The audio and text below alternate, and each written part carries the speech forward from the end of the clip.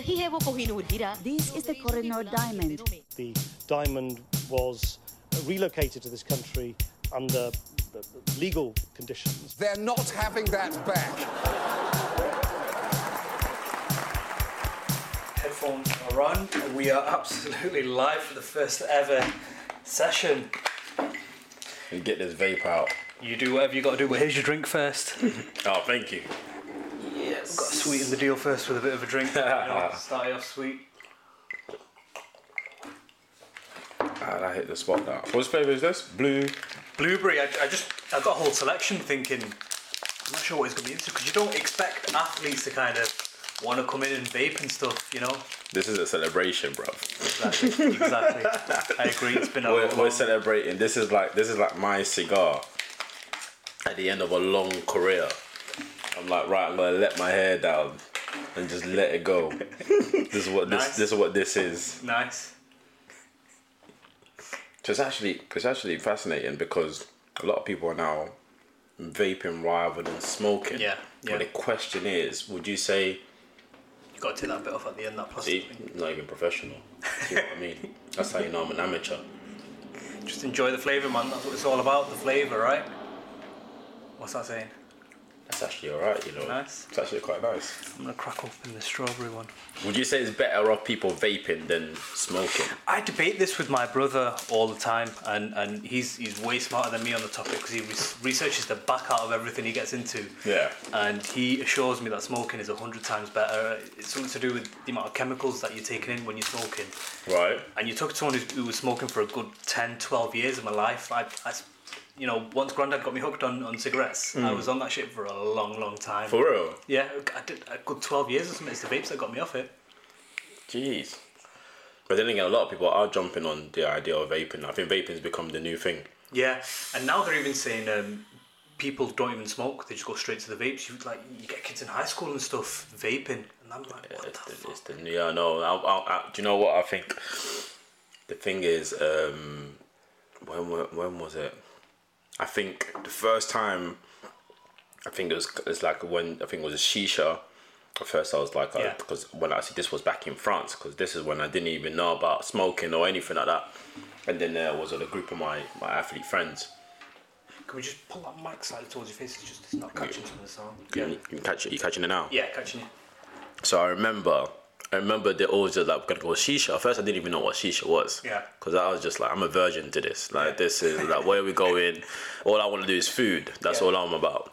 Next minute, you know, they take us to this place, and it was just like food, shisha. The vibe was amazing, good music, good vibe, and everything. And next minute, you know, they bring out this tall-headed looking thing coming out, and I was like, what is this? And it was like a seminar. It was like about 10 of us sat on puffy chairs, and then all of a sudden, just like, you take a puff, next person, you take a puff, and then because obviously I'm not adjusted to smoking. Yeah. So these guys are professionals. Like they're like, so you hating it hard, and I'm like, I said, I don't know. You know, when it's your first time doing something, like if you're breaking the rules almost. You know what I mean? So exactly that's what it was. They knew I was that guy. I was literally that guy. And then all of a sudden, man, just literally took my first one, and the first one I just took it like hard. That shit hit the back of your throat. Like, listen, as soon as it hit me, I was like, fuck.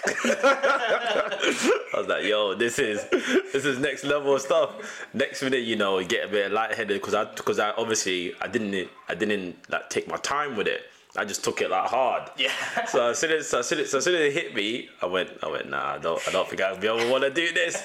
But then my head calmed down, and I was like, you know what, it's actually alright. Just go slow with pace down. Don't just go in 100% in, and that's what I was like. So you know what, I can actually chill with this. It's not a problem. So were you an athlete when the first time you went to a shisha bar? Were you still in the training program, or? Still an athlete. So a lot of us tend to like chill. You know, with a shisha, especially when we're like in between breaks. Do they let you do that sort of stuff while? I think it's different. It's different for different people. I think everybody has a different perspective in regarding what athlete lifestyle should look like. Clean cut and all of that. Yeah. But we're human beings at the end of the day. So we're gonna keep our head down.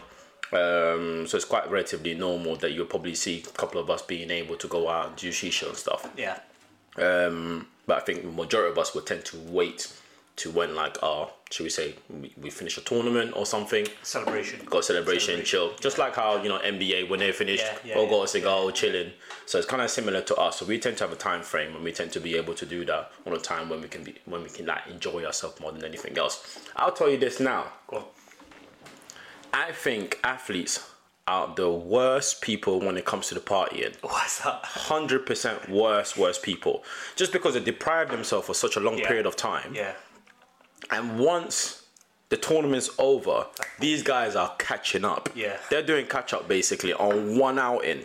Like on one outing, they're doing catch up, and they are in the worst mess ever. So I used to remember, like literally, let's say a world championship is finished or a Grand Prix or something that's finished. We'll have an after party and whatnot. And the after party was hard. Like I'm seeing people off their faces, and I'm like, these guys are not going to remember what tomorrow's going to be. Now I'm not a drinker, obviously, so I'm kind of laughing through seeing different people at different stages of their career. So every time when I see them in tournaments, like they know that I see them in the worst state. Do you know what I mean? Now, so it gets to a point. It's quite funny where they'll all know that. Basically, I'm the Uber guy who's gonna get everybody into the taxi and get them home. And that's literally what it was like for me. But it was nice to actually get out with the team, because when you have that sense of achievement, you just want to let your hair down. You want to be able to enjoy yourself, and when you're between athletes, it's actually quite a nice vibe, because obviously you're all going through the same trenches. You're all like been ups and downs together. You know each other's in and out story really. So you're kind of sharing that moment with them a little bit. You start in that program really young though, don't you? How old were you when you kind of got into it? So I went in when I was 16 going 17. 16. So you don't even know who you are as a person at that point. I'm still young. You think you do, but you don't have a clue. Like, literally, I'm still learning. I think I can still hear my dad didn't want to let me go. Like he was the one that was trying to hold me back more than anything else. Like he was like, you're too young. You shouldn't be going out there by yourself. Blah blah blah. And obviously I didn't have a say at 16, you know what I mean? Parents are always going to control, you know, what African parents are like, do you know what I mean? When they say no, it's no. There's no second thoughts behind it. And that is where my dad was like, nah, you're not going down there by yourself, you're not of age yet and whatnot. And so slowly I had to like work me into making money. This is a big opportunity. I'm going to represent the country. I need to start like early. I need to start training now. Otherwise, if I start later, it's going to be way too late. We're talking about going to the Olympic Games and stuff like that. So it's a big move. So when the contract came in, not even a contract. It was like a two weeks trial. 2 weeks trial. I was like, I'm gonna go for the trial, see if I can make it. Do you know what I mean? I knew I was gonna make it in. Do you know what I mean? But I had to just tell my dad, I don't know if we're gonna make it or not, but I'm gonna try. Do you know what I mean? I'm just gonna try. And went for the 2 week trial. And while I was in 2 weeks trial, we had the likes of Sarah Stevenson, Tiger Robinson, Craig Brown, Davoud, Romain Bailey. Bianca was there, but she was young, like proper young Bianca. Do you know what I mean? Now Bianca's like a she's exactly. Do you know what I mean? Yeah. So you had those caliber people in there that I came in to train with. Aaron Cook as well was there as well. So you had all these caliber of athletes that was there, and these are the people that I was mixing with. These was my generation when I came in. These were the people that I looked up to. These are the people I was training with and stuff. And 2 weeks in there, I was like, you know, a child that meets their stars. That's literally what it was. I was like, ow. Yeah, I was like, ow by everybody. I was just like, wow, back kicks. Oh, wow. I was just like, wow. Everyone just wow to me. Do you know what I mean? And then I was like, I gotta make an impression. I gotta be able to, like, you know, show up. You know, more than anything. And all I remember was Nelson, who was our the Cuban head coach. He was our head coach at the time. And all I remember was basically, my man came into the gym and they were playing dodgeball. And Nelson, I don't know if you see Nelson. Nelson's got these hands, bro. Like these big old hands. Like he can pick up 2 balls with one hand. Do you know what I mean? That's how big his hand was. And he was the one that was just chucking the ball at people and stuff. So at one point, I'm like running around dodging this ball left, right, center. And then next minute, he basically cornered me against a wall. he's like literally where you are right now. So if he throws like literally, I'm thinking he hits me with that, I'm knocked out. Do you know what I mean? So he's there with the ball, and now I'm literally standing there, and he's like faking to go, and I'm trying to time this. Do you know what I mean? Really trying to time it. Next minute he chucks it, and I go into a split. Right. So I go into a split. You did the like dodge it. Van Damme out, yeah, I pulled the Van Damme out. So they into the split, and then all of a sudden the whole gym was like, oh, like making high school noise. And then when they did that got Nelson even more vexed, because I got up more confident, started running around, and that was it. He was not looking for anyone else in the gym apart from me. I was like, this is not how I turned out my 2 week trial to go. Yeah. I said, you cannot be pissing off the head coach. And that's the moment he wasn't having it. Yeah. But then again, that is what our friendship built up, because he kind of saw that I was that somebody who just like lets everything go, wasn't really someone's gonna hold back. Do you know what I mean? And we built a relationship. We started understanding each other a lot. And yeah, man, I think that is where, shall we say, the real connection between me and my coach built up more than anything else. So it was actually a nice introduction to me going into the team more than anything else.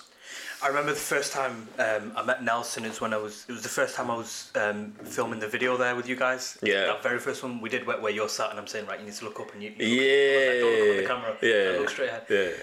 I just remember like my hands just kind of disappearing into his hand, and I was just shaking my feet and then leaving the ground. Like, fuck, this guy's a what? It's like shaking hands with a bear, you know? He's a big guy. He is a big guy. Yeah, he's an absolute big guy. Let's remove the athlete from the equation. Yeah. Let's remove taekwondo, put all that stuff to the side. It's fucking immense what you guys have done. Let's take it back to its absolute origins, the roots. You mentioned your dad before. Yeah. Your dad is an imam. Yeah, my dad's a big imam, big scholar, somebody who I look up to.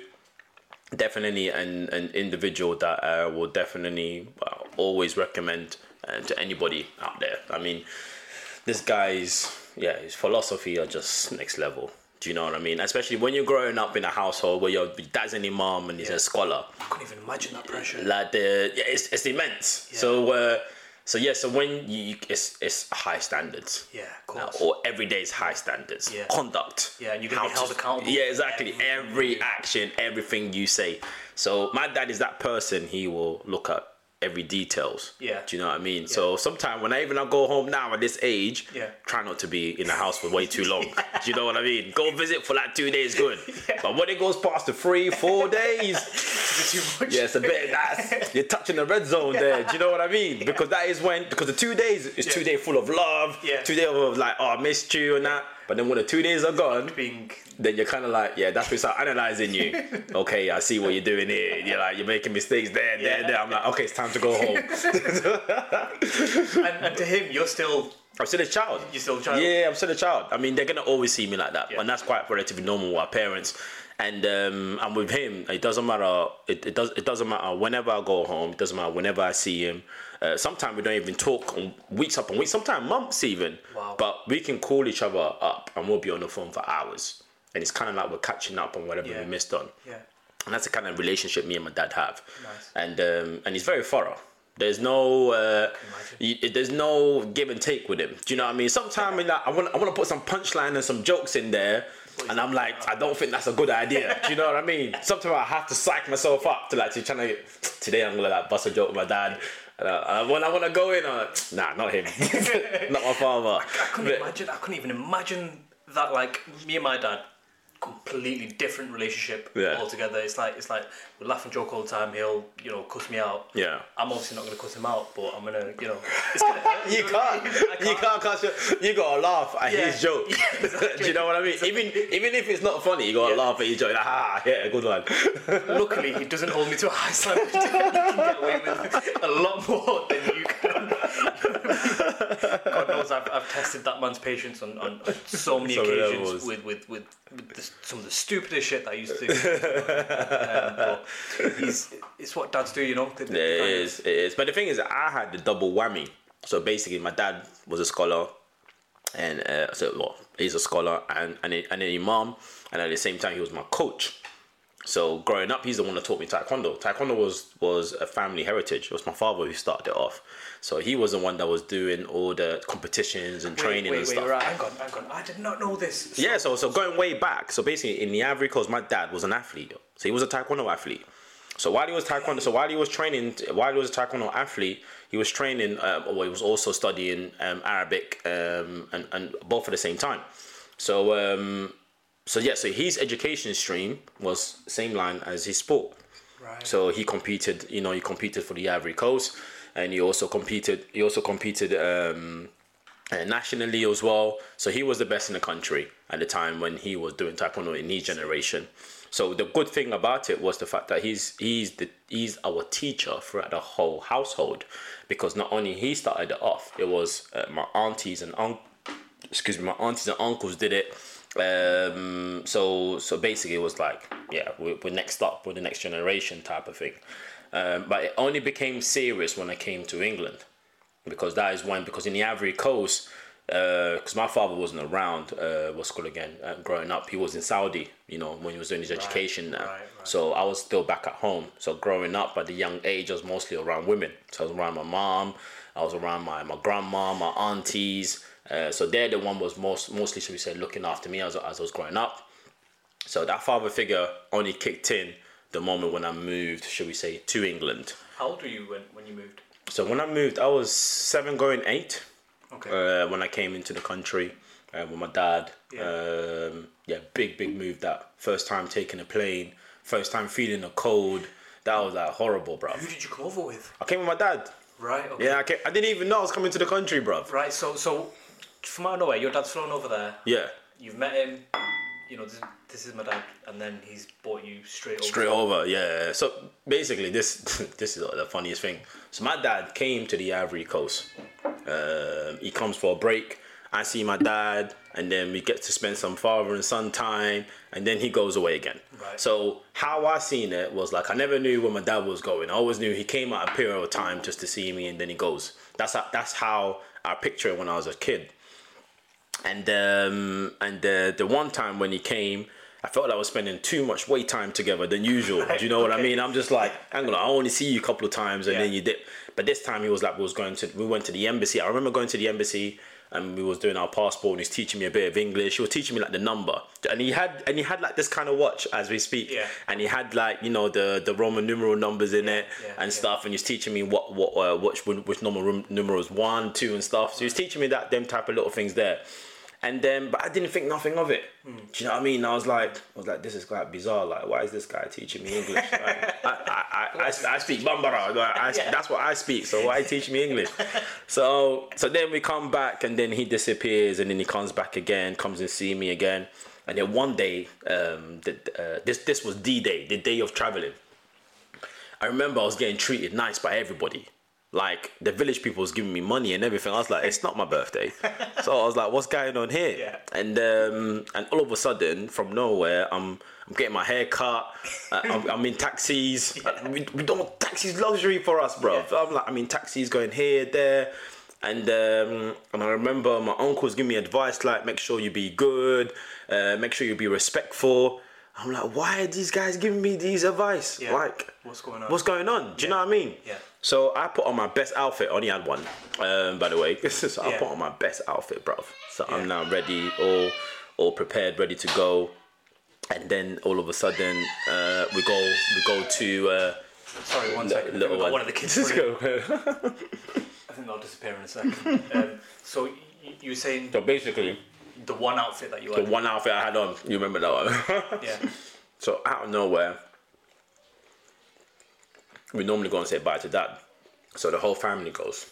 Grandma, aunties. It's like, you know how it is. Yeah. In our culture, when we go and say bye, it's like everyone goes. Everyone goes to the airport. It's like the whole village is like all going to the airport. It's like it's like a day trip, isn't it? Yeah. So all of a sudden, we all get in a taxi. We go to the airport. We're now at the airport. I'm standing by my grandma, ready to say bye. Yeah. Because I know how it rolls. Like normally when my dad comes, I say bye to him. I spend like 3-4 days or mourning him. Like if do you know what I mean? Just there crying my eyes out. Yeah. Because he's not there anymore and all of that. I'm like, okay, I'm not eating and stuff. That's what normally happens when my dad goes.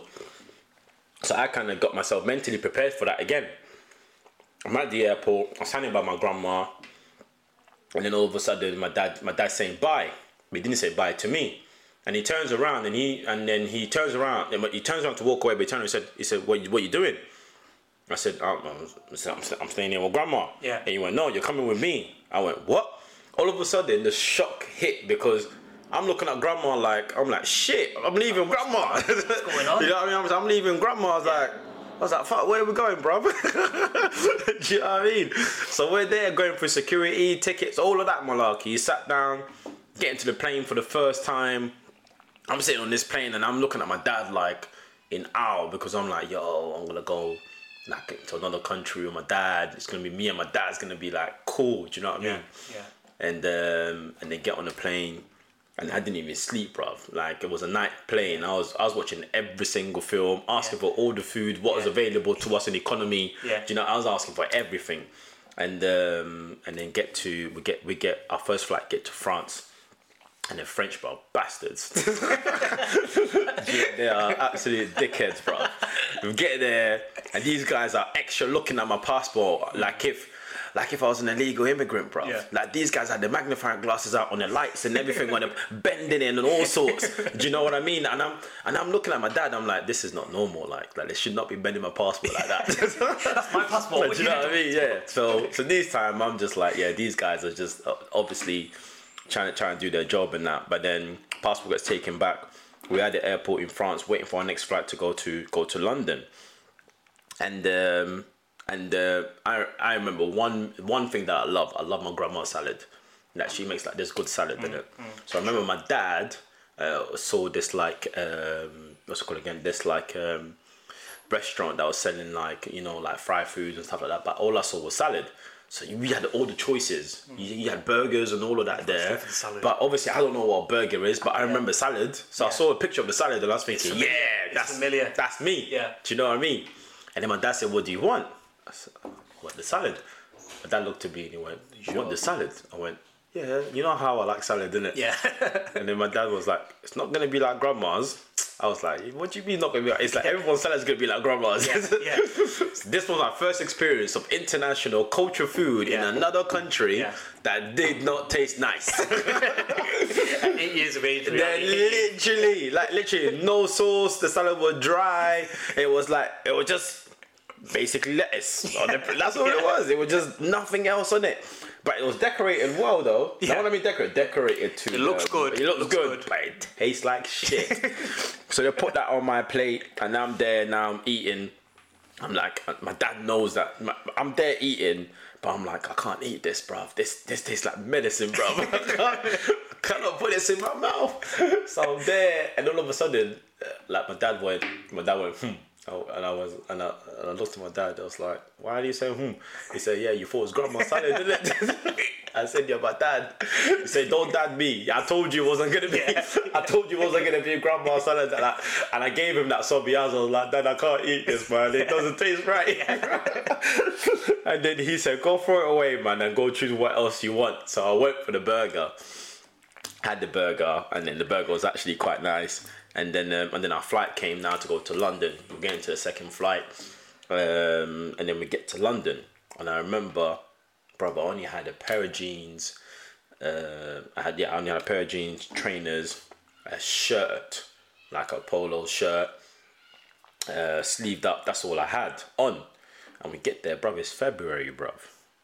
Right. Okay. It's February in London. What year are we talking? This is 1997. Okay. 97 or 98. Can't really remember. But I think it was 90. Yeah. I think it was 97. Yeah. I think it was 97. So February's cold. February's cold. Yeah. And at that time it was like blistering, bro.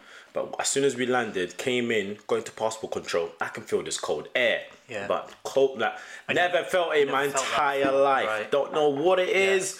I'm like, what's going on? I think maybe the aircon is on or something. But I'm just feeling them even more colder. Everybody else around me has got jacket on. So I was like the alien, do you know what I mean? Yeah, I'm standing there with just a shirt on. Yeah. But I was smiling through the whole thing. Yeah, I was like, because I was thinking, this is actually dope. I'm thinking, I'm getting some next aircon on my skin. Do you know what I mean? This is like how I was so excited to be in England. Next minute, we paid and everything. Come outside, and then we'll come outside.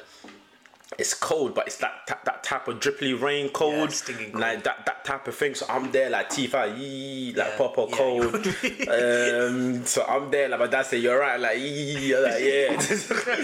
next minute we get into the taxi, and I'm seeing sceneries. I'm seeing high tall buildings. Everything's clean compared to where I come from. Yeah. And then we get there, and then all of a sudden, I meet my stepmom for the first time. So I meet my stepmom for the first time, and I meet my brother David as well for the first time. And then I couldn't understand a word they were saying, bro. They're speaking English, and I'm just like, yeah, just smiling. Do you know what I mean?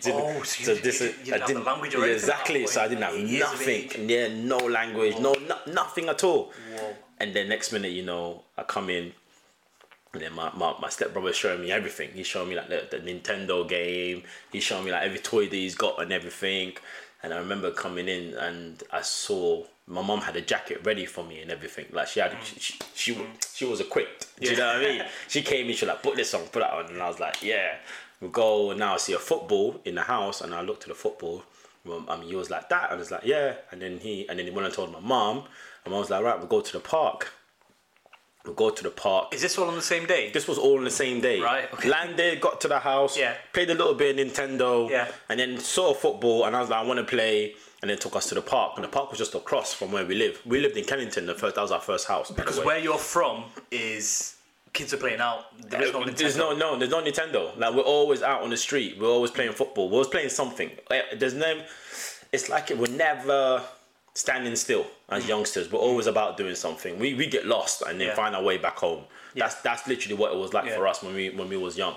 So we get to the park, and then we're playing football. I'm there like passing the ball around and stuff. And then it got to the point I'm looking at my stepbrother. I'm like, yeah, I'm gonna dribble this white boy up. You know what I mean? That's literally my mind. And then I was like, he's not that good, bro. So I was like, 1-on-1. Straight away, man's looking for competition. Landed looking for competition straight away with my brother. I was like, surely this is not healthy. But that's the mentality that I had. And I want to compete. That's what I was like at such a young age. Do you think that's ingrained in you because of where you're from and how you were raised? The competition thing, like straight away, I need to be better than Oh yeah, 100%, bro. It's survival mode out there. It's survival mode every day. I mean, you gotta win your bread. It's not like if it's given to you, and that's one of the things I think, and that's one of the things that I will never forget. So since coming, even till this day, it's like I know I gotta grind. I know I gotta work. Do you know what I mean? And if I don't, then I know I'm gonna end up being with nothing. But the moment that I say to myself, as long as I got this skill set that I have to work. There's not a day that I gotta look to sleep. I gotta always find opportunities. I gotta always find how to be able to make money. Yeah. Simple as that. Yeah. And that's literally what it was for me. And then when I came into the country, it was like it's the same. But the thing is, over here, it's like the work rate that I put in, I know it's gonna pay off. In Africa, you can put that work in and you won't get nothing. Do you know what I mean? And that's the difference between being in Africa and being here. So that's why I said that I can't take anything for granted. I gotta really appreciate as every opportunity that comes in, and I can't be somebody. This is why I find it hard to say no to people when it comes to like pricing, when it comes to like jobs that comes in and say do it for that price, and I'm like, and people are like, oh, you should be able to do it for higher because of your caliber, because of this. I'm like, fuck that. I said, that's your injection. I said, that's your perspective. That's not mine. I didn't come from that world. Do you know what I mean? I came from a world where I got to grind. And if anybody that comes to me and that's the price, and I said, right, this is what I can do for you for that price, and I can't turn them around and say, oh, for that money, I can't be able to do shit. No, there's always something I can be able to do.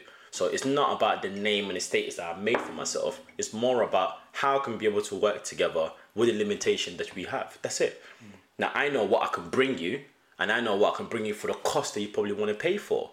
And I'll do that. But the matter of the fact is, in my heart, I know I'm not. I'm not going to give you much more than what you expect, or even much more than what you pay for, because that's the type of person I am. So the grafting is one of the things that's probably injected us since a young age because of where we come from, and we're always competing, we're always challenging amongst ourselves. So that craft has always been in us since we was young. Do you know what I mean? So that's one of the biggest. I'll say probably the biggest skill set that's been taught to us since growing up, because we're kind of kids when we're growing up. Even though our parents are there, we're kind of left alone to learn our own skill sets because we're about with other kids, with other communities, and that's what it's like for us. And And like and like I said, I think that's what helped me when I came into the country, because I always find myself to get out of anything, because it doesn't matter how hard the situation, always find myself getting out of it. Always find a solution. There's never a solution that's probably sink me down or like it's the end of the world. Nah, it's just because I've been through worse shit than that. Do you know what I mean? So I think overall, I think that's what's kind of really helped the idea of coming to the country and then being able to be, should we say, still trying to be successful. Because I don't want people to think, oh, he's successful. Nah, still trying to be successful, because I still believe there's so much more I can be able to do. It's mad when you're raised in that kind of environment, like people like me that are born and raised here. It's not a question. You're gonna get fed today. You're gonna have a bit of fun. You're gonna play some Nintendo or whatever games there are. It's not even a question. But that competition thing is mad how it's ingrained in you, because if you're not out there running fast, you're not catching anything. You're not catching anything, and that's what it's like with the society. I think if anything, I've been so blessed to be given the opportunity to showcase what I can do. Not everybody will be given that type of opportunity. For me, I will be. I think there's no job that I will see beneath me. No job. I will never say, oh, I'm better than this, or I should be getting this, or I should be higher than that. I think when you tend to do that a lot, either you project yourself that's all you're going to be doing to be able to get a high status or more money. But I think sometimes these are the things probably the opportunity you tend to miss along the way, because maybe might not be because of the money. It might be just because of the connection you're going to have with that person. And that building that connection with that person will be able to connect with you into the future. You don't know where that's going to bring you. Yeah. Do you know what I mean? And that's much more powerful than trying to get a quick buck from them, or what you said you deserve from them, and then moving on to the next person. I think for me, that connection is very important. I've got so many friends. There's too many of them. And then it just gets to the point where, because I've been so well connected with them, just because we have the same understanding and the value, and we got along so well, it just flows. Some of them I don't even speak to for months, years even. But you can send me. Exactly. Yeah. There you go. Send one message, boom. Sorted. Whatever we need. We're here. Yeah. It's not gonna go anywhere. Yeah. And that's not. It's not forced, it's not pretend, it's just because it's there. Because you both had that sentiment of the connection that you had, and it's way much stronger than anything else. And I think that's more important to me than anything. It's like recently that documentary you mentioned for Netflix, and then as soon as I heard about it, and I thought, wait, who's involved with this? And Nab said Cho. I went, fuck, I'll do it. I'm not interested in money, I'm not interested in pricing or anything, whatever he wants to do. Yeah. I'm in. I know it's going to be fun. I can make something really cool out of it. Which 100%. I didn't question anything. I said, right, I'm down. I'll do that. I don't care which platform it's going out to or whoever's watching it. I don't give a shit. I want to work with him and I want to make some good shit. Yeah. And it's just, it goes back to that first time we filmed together. Yes. And I was like, fuck, this guy's so easy to work with. He's listening to everything I'm saying, and we're getting the shots by second, third take max. We're getting everything done, and I was like, this is pretty cool. Yeah. But going back to that football game, you thought, I'm going to out-dribble this guy. 100%, and I did. I did. I had to show him the standard. I had to show him the difference between me and him. And to be honest with you, I think that was how I pushed him more than anything else. There had to be that competition between us. Like, there had to be. And that is what it was like. I think any brothers that got competition between them are going to always push each other to get to higher levels every single time. Sisters as well, same. Yeah. So it's always going to be the case. And that's what it was like between me and my brother. And I remember we was playing, and then out of nowhere it snowed. First time you see it snow for the first time. I'm seeing like ice falling down from the sky. I'm like, what the fuck is this? I was like, first the air conditioning air, and then now ice. I'm like, I'm there like getting it in my mouth and shit. Do you know what I mean? Like touching it, and it's melting away. I'm like, this is some next voodoo shit. I was like, this is not right. Do you know what I mean? This is not right. And I didn't want to go home. I wanted to stay out there. Yeah. But my mom, obviously, they know that they shouldn't be out there for too long, but it's too cold and that. You're not acclimatized yet. Yeah, exactly. So they got me into the house, wrapped me up like in bloody blankets and all sorts. So I'm just there at the window just watching like snowfall and stuff like that. And it's pretty cool. It was like pretty amazing. And that was my experience of the country, you know, for the first time when I came into it. And it was just so bizarre. The culture shock was just like, it shoots straight away. And one of the things that was, mate, I was in luxury, bruv. Like, see, the thing is, where we lived today, it wasn't a luxury. We lived in an estate. That's luxury for me, from where I came from. Now, some people will say that's luxury, but it is for me. Sure. And we was living in a 2-bed apartment, mom, my dad, and my brother, and that's luxury from where I came from. And for that alone, when I saw that, I was like, yo, this is actually dope. I got a bed, I got quilt, I got clothes, I got my own drawer. Just the basics. Just the basics thing that this is my corner of the bedroom. Yeah. Do you know what I mean? Yeah. And that for me was big because we didn't have that. So for me, it was like more appreciation for everything that my dad done more than anything else, because he built that house up to where it is today. Do you know what I'm saying? So for that alone, I think it's quite massive to be able to understand like the value of the smallest thing. And that is what was the most important for me. So back in Africa, we have free meals. If you're lucky, you'll get like treats every now and then, but it's not regular. My mum had treats for days. Like treats in the cupboard. Yeah. Like there's little treats there. I was like, listen, there's too many treats. Do you know what I mean?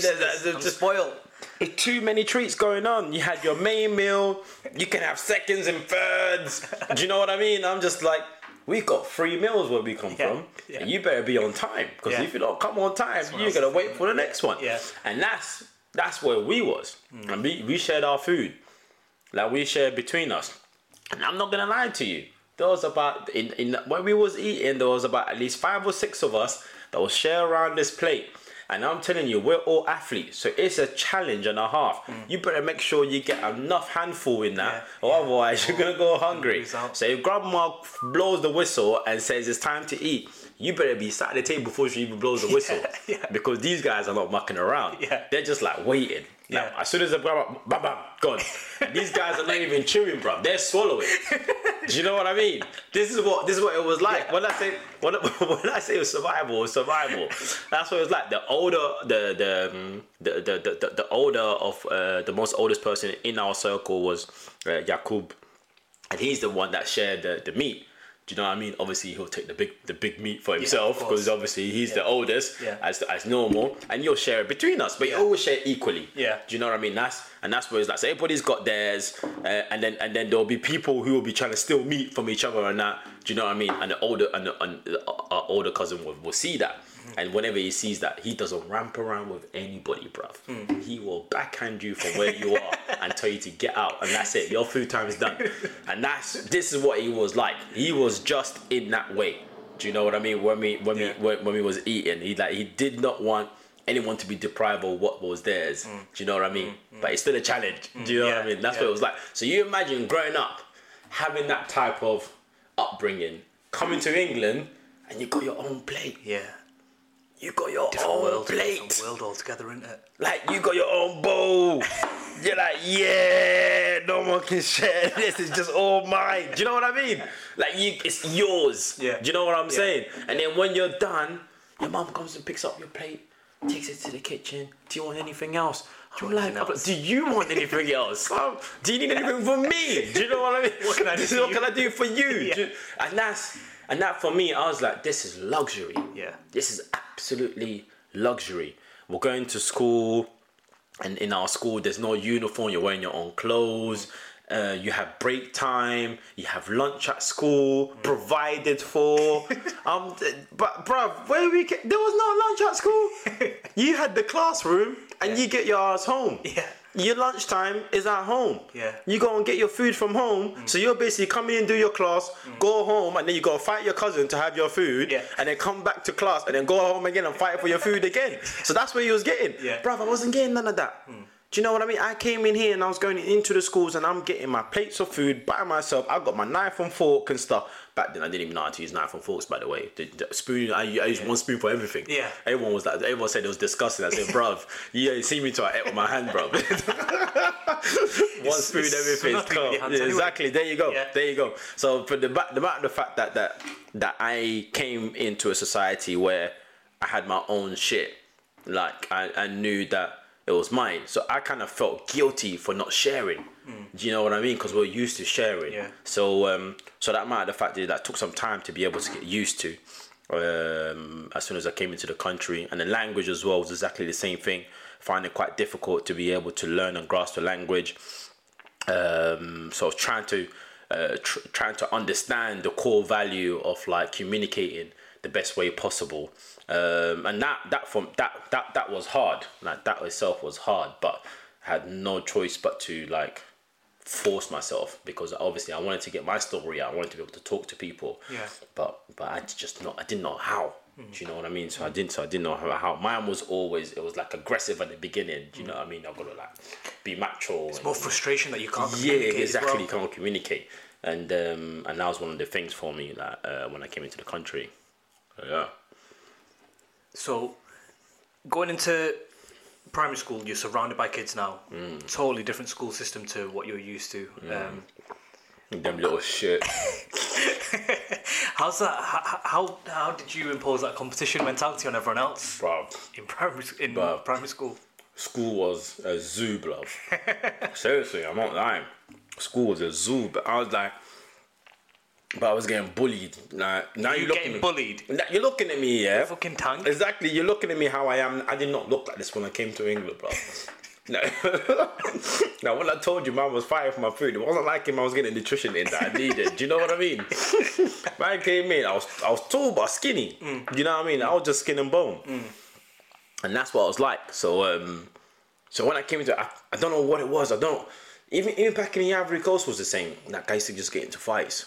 For no reason, just because people want to test you, and that's what it was like. And coming into England, I mean the reason why this is the funniest thing ever. The reason why I came to England was because Grandma had enough of me fighting at school. Right. Okay. How funny is that? And I come to England, it's the exact same situation. Fighter. Yeah, it's the exact same reason. It's the reason I came to England, and I come to England, start my education system. Yeah. And what's happening? I'm getting into fights. Yeah. So I'm just like, wherever I go, it just literally was there. Do you know what I mean? And the fact that I always used to run away from the idea of not fighting because I never knew my own strength. And that's what it was like. So when I went to school, it was the exact same thing. A group of boys always trying to confront me and everything. I can't speak the language. I can't get my words out. And they're just literally saying words I don't understand. So I'm getting frustrated.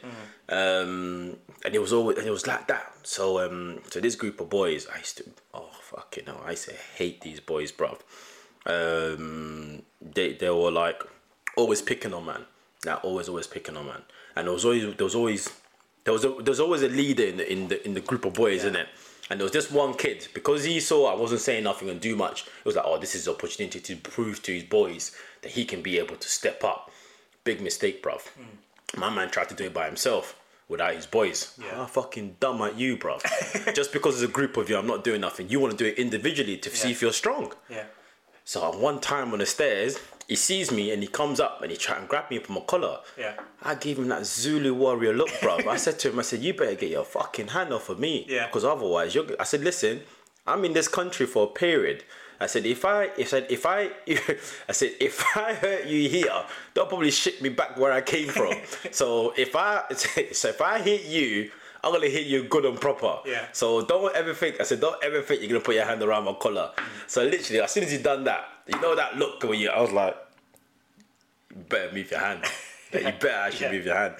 And my boy was like, took it, trying to shove, man.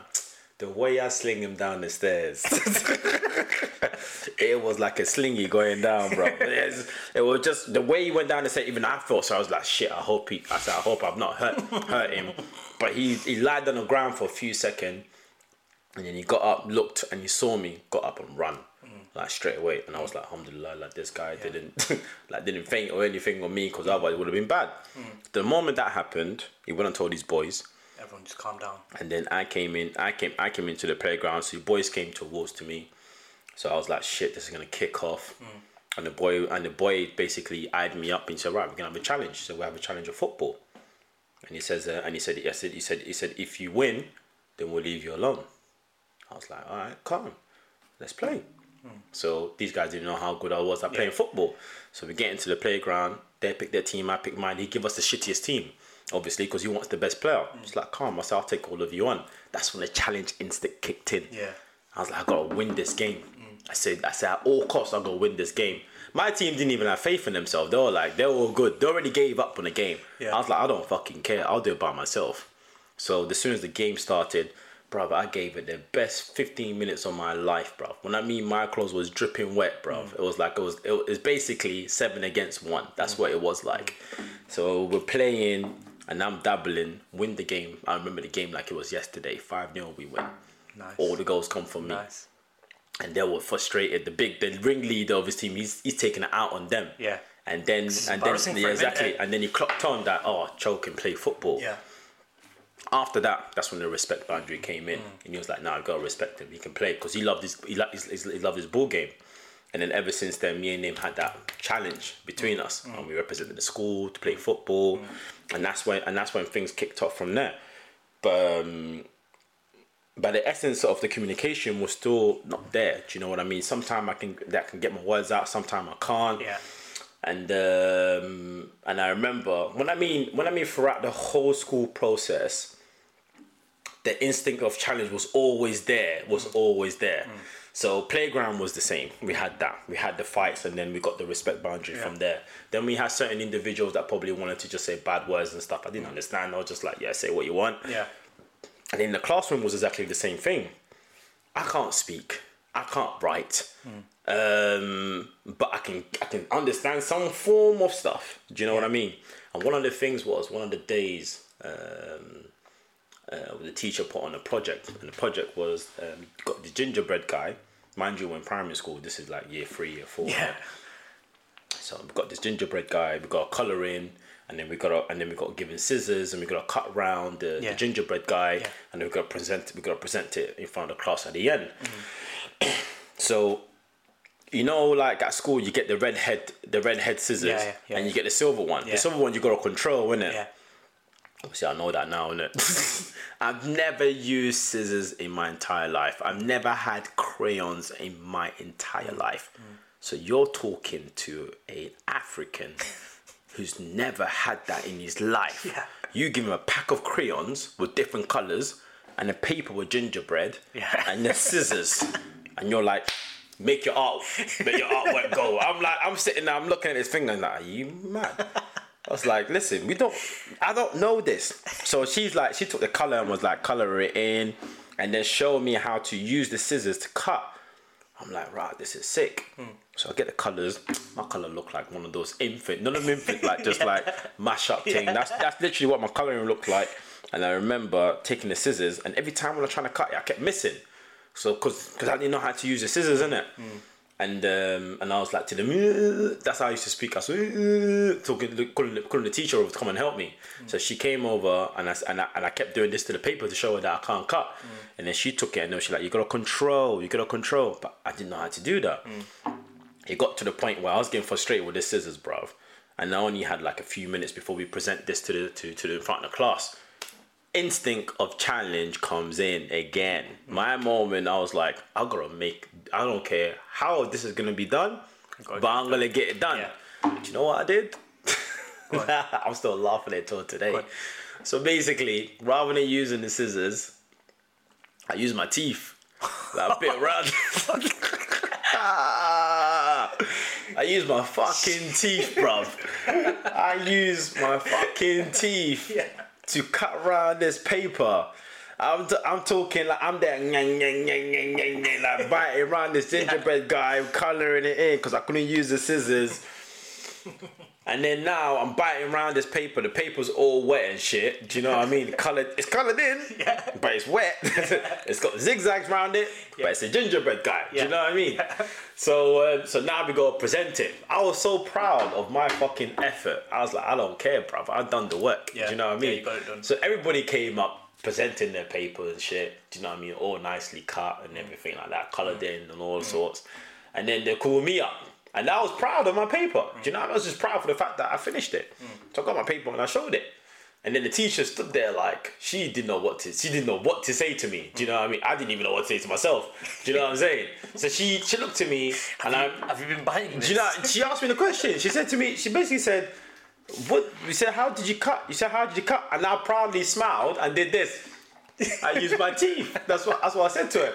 And she was like, I think she just literally stood there. She was thinking, "Oh my God, what kind of student do we have here?" and and the kids were all laughing and everything. Do you know what I mean?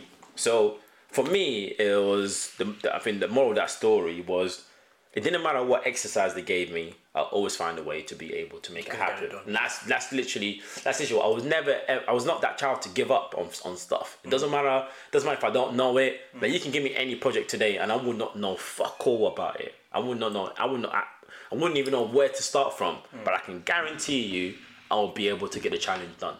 I can guarantee you, whatever means necessary, I will get it done. And that's the mentality that I had since a young age. And that's what we taught through school barriers.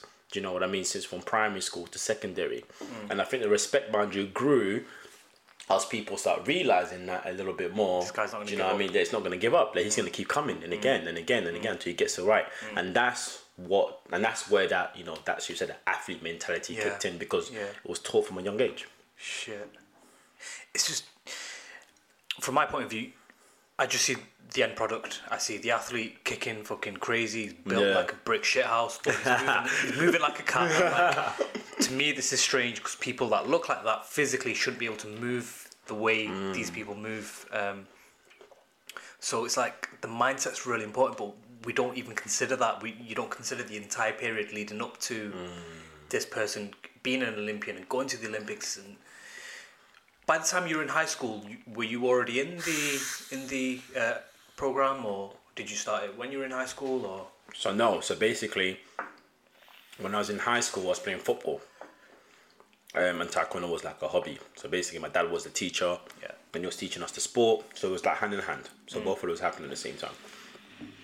I applied for an academy, football academy in Lewisham College. Yeah. And I got accepted there. Did my GCSEs, got 14 GCSEs. Nice. And went from that, and I was doing my MVQ. I was doing my MVQ 1, 2, and 3 at Lewisham College while I was playing football, because it was like a course that did it together. Yeah. Say football don't go well, at least you can go to uni with your MVQs. Yeah. And that's what it was. And while I was there, I remember I was 16 at the time. I started playing for Erith Town, had trials for Dagenham and Redbridge. And I was playing first team football at that age, which for me was a big thing. So basically I had to choose between the two, either going to playing football or going down the stream of doing taekwondo. So you got basically the idea of being rich, having the Bentley, the house, whatever you want. You got that success stream, or you got the modest, where you're representing the country. You're not gonna be extremely rich, but you're gonna be comfortable if you do well, and you're gonna be able to, you know, meet different culture, travel the world, and be able to, you know, put your footmark on different different should we say different occasions. And it's a family lineage. And the family lineage as well. Your old man's like, you know what I mean? king in that field. Exactly. So for me, because my dad's my role model, I was like, I want to emulate him. Right. And if I can do better than that and take our family name even more higher, then I'm gonna do that. And so I chose to go down that line of doing going taekwondo. Now I know what everybody's probably thinking, though, like, what a fucking idiot. Like, this guy want to go for modesty and shit. He said, go where the money is. Like, go where the money is. You do understand 9 out of 10 people in that scenario will be like, right, football straight, 100%, like 110%. And do you know what? Sometimes when I do sit back, I was thinking maybe I could have gone down that line. But then again, whenever I think that, I'm thinking I probably might not be this person I am today. I won't be the person who's probably sharing, who's probably like not not open as much to those who probably need me. So we say more than anything else. Do you know what I'm saying? Because I'm very accessible. When I mean I'm a very accessible, like I'm open to anybody. Yeah. Like my DM will be full and I'll reply to people. Right. I probably might not see every single messages, but I'll be able to reply back to you. And I'll say, if you say hi, I'll say hi back. You message me about something, I try and reply back whenever I got time. I'll go in and reply back. That's mad. Do you know what I mean? DMs you must be getting. So do you know what I mean? So I don't go, oh, I'm a blue ticker. I'm well known, so I'm going to reserve myself for certain people. There are some dumb questions out there. I'm not going to lie. Like what? Give me an example. There's some. What kind of dumb shit do you get sent over? Do I need bigger calves to be able to beat a taller person? I'm just like, why? Why do you need bigger calves to be a taller person? Yeah. I mean, can you grow an inch more to be able to beat them? Maybe, but I don't know. But why do you need a bigger calf? You got those that. What was the other one? There was one recently that I saw that was so stupid. What's it called again? Can taekwondo athlete beat a dinosaur? I'm like, well, fucking no, it can't. It fucking can taekwondo athlete beat a dinosaur? I mean, is that possible? Have you seen a dinosaur? Have you seen what a taekwondo athlete does? I mean, there's not much of a difference between them both. I mean, it's not really rocket science. I mean, when I see this question, I'm like, are these people okay? Or are they just saying that as a joke? Do you know what I mean? And sometimes it gets to a point I'm thinking, no, I'm not going to. I said, listen, I'm going to let them be in their own world. I'm not going to get involved in it. Because if I answer and I say to them, yeah, taekwondo person can beat that, next minute is going to be a whole window conversation. Yeah. So it's so stupid. But the thing is, it's just the point of all is that these people who come to you and speak to you, I think it's important that you communicate as much as possible, because it could change their perspective, their mind frame, their way of being, their understanding of life. Because some of them do struggle out there, and knowing the well fact that that's somebody that probably look up to can be able to answer back to them and speak to them on a normal vibe. Do you know what I mean? I think that put things in perspective, because they have a picture in their mind of these people don't speak to the like of us. Yeah, because they're higher. Do you know what I mean? And I'm not these people. I'm the like of us people. That's Do you know one what I mean? thing I found about you that was different when I was filming. The reaction I got from some of the athletes I was filming with wasn't the same reaction I got when I was filming with you. And that's why I thought, fuck, whatever this guy wants to film, I'm down. But the thing is, the mentality can change over the course of time from what you're doing. As soon as you get into the stardom, and I think your mentality will go like, I'm in that field now. You forget the minority. You're just like, yeah, I'm not in that field anymore. So I've got to start visualizing a little bit more higher. Yeah. And to be honest with you, I hate that world more than anything else. It's not where I grew up. It's not what I know. So I kind of get to the point where I'm mixing, but not too much in there. I'm all about the people more than anything else, because that's where we come from. Whenever I go back home, I'm back in my village. I'm back where I grew up. Do you know what I mean? Alhamdulillah, my dad's done well for himself to the point where he's built schools, he's got a mosque and everything, so he's built a real community. So I seen the graft that my dad did to be able to get to where he is. Do you know what I mean? And he's all about the people. He's always been about the people. And yes, there have been some few stars who come to him and speak to him, but he's in the community. Do you know what I mean? That's his domain. So seeing my father, how he is, humble, it's just simple. There's nothing complicated about his life. Do you know what I mean? So with me, it was like, I cannot take myself out from that community. That community is all I know. And that community is always going to be, that's going to be me. That's going to be who I am. So I'm always going to trigger into that every single time, dipping in, seeing what people are saying, what's going on, what do you need help with, can I be able to help you, what do you want from me, how can I do it, and if it's something's long term and whatnot, can we have a contract, trying to find a way of how to be able to communicate and work with those people.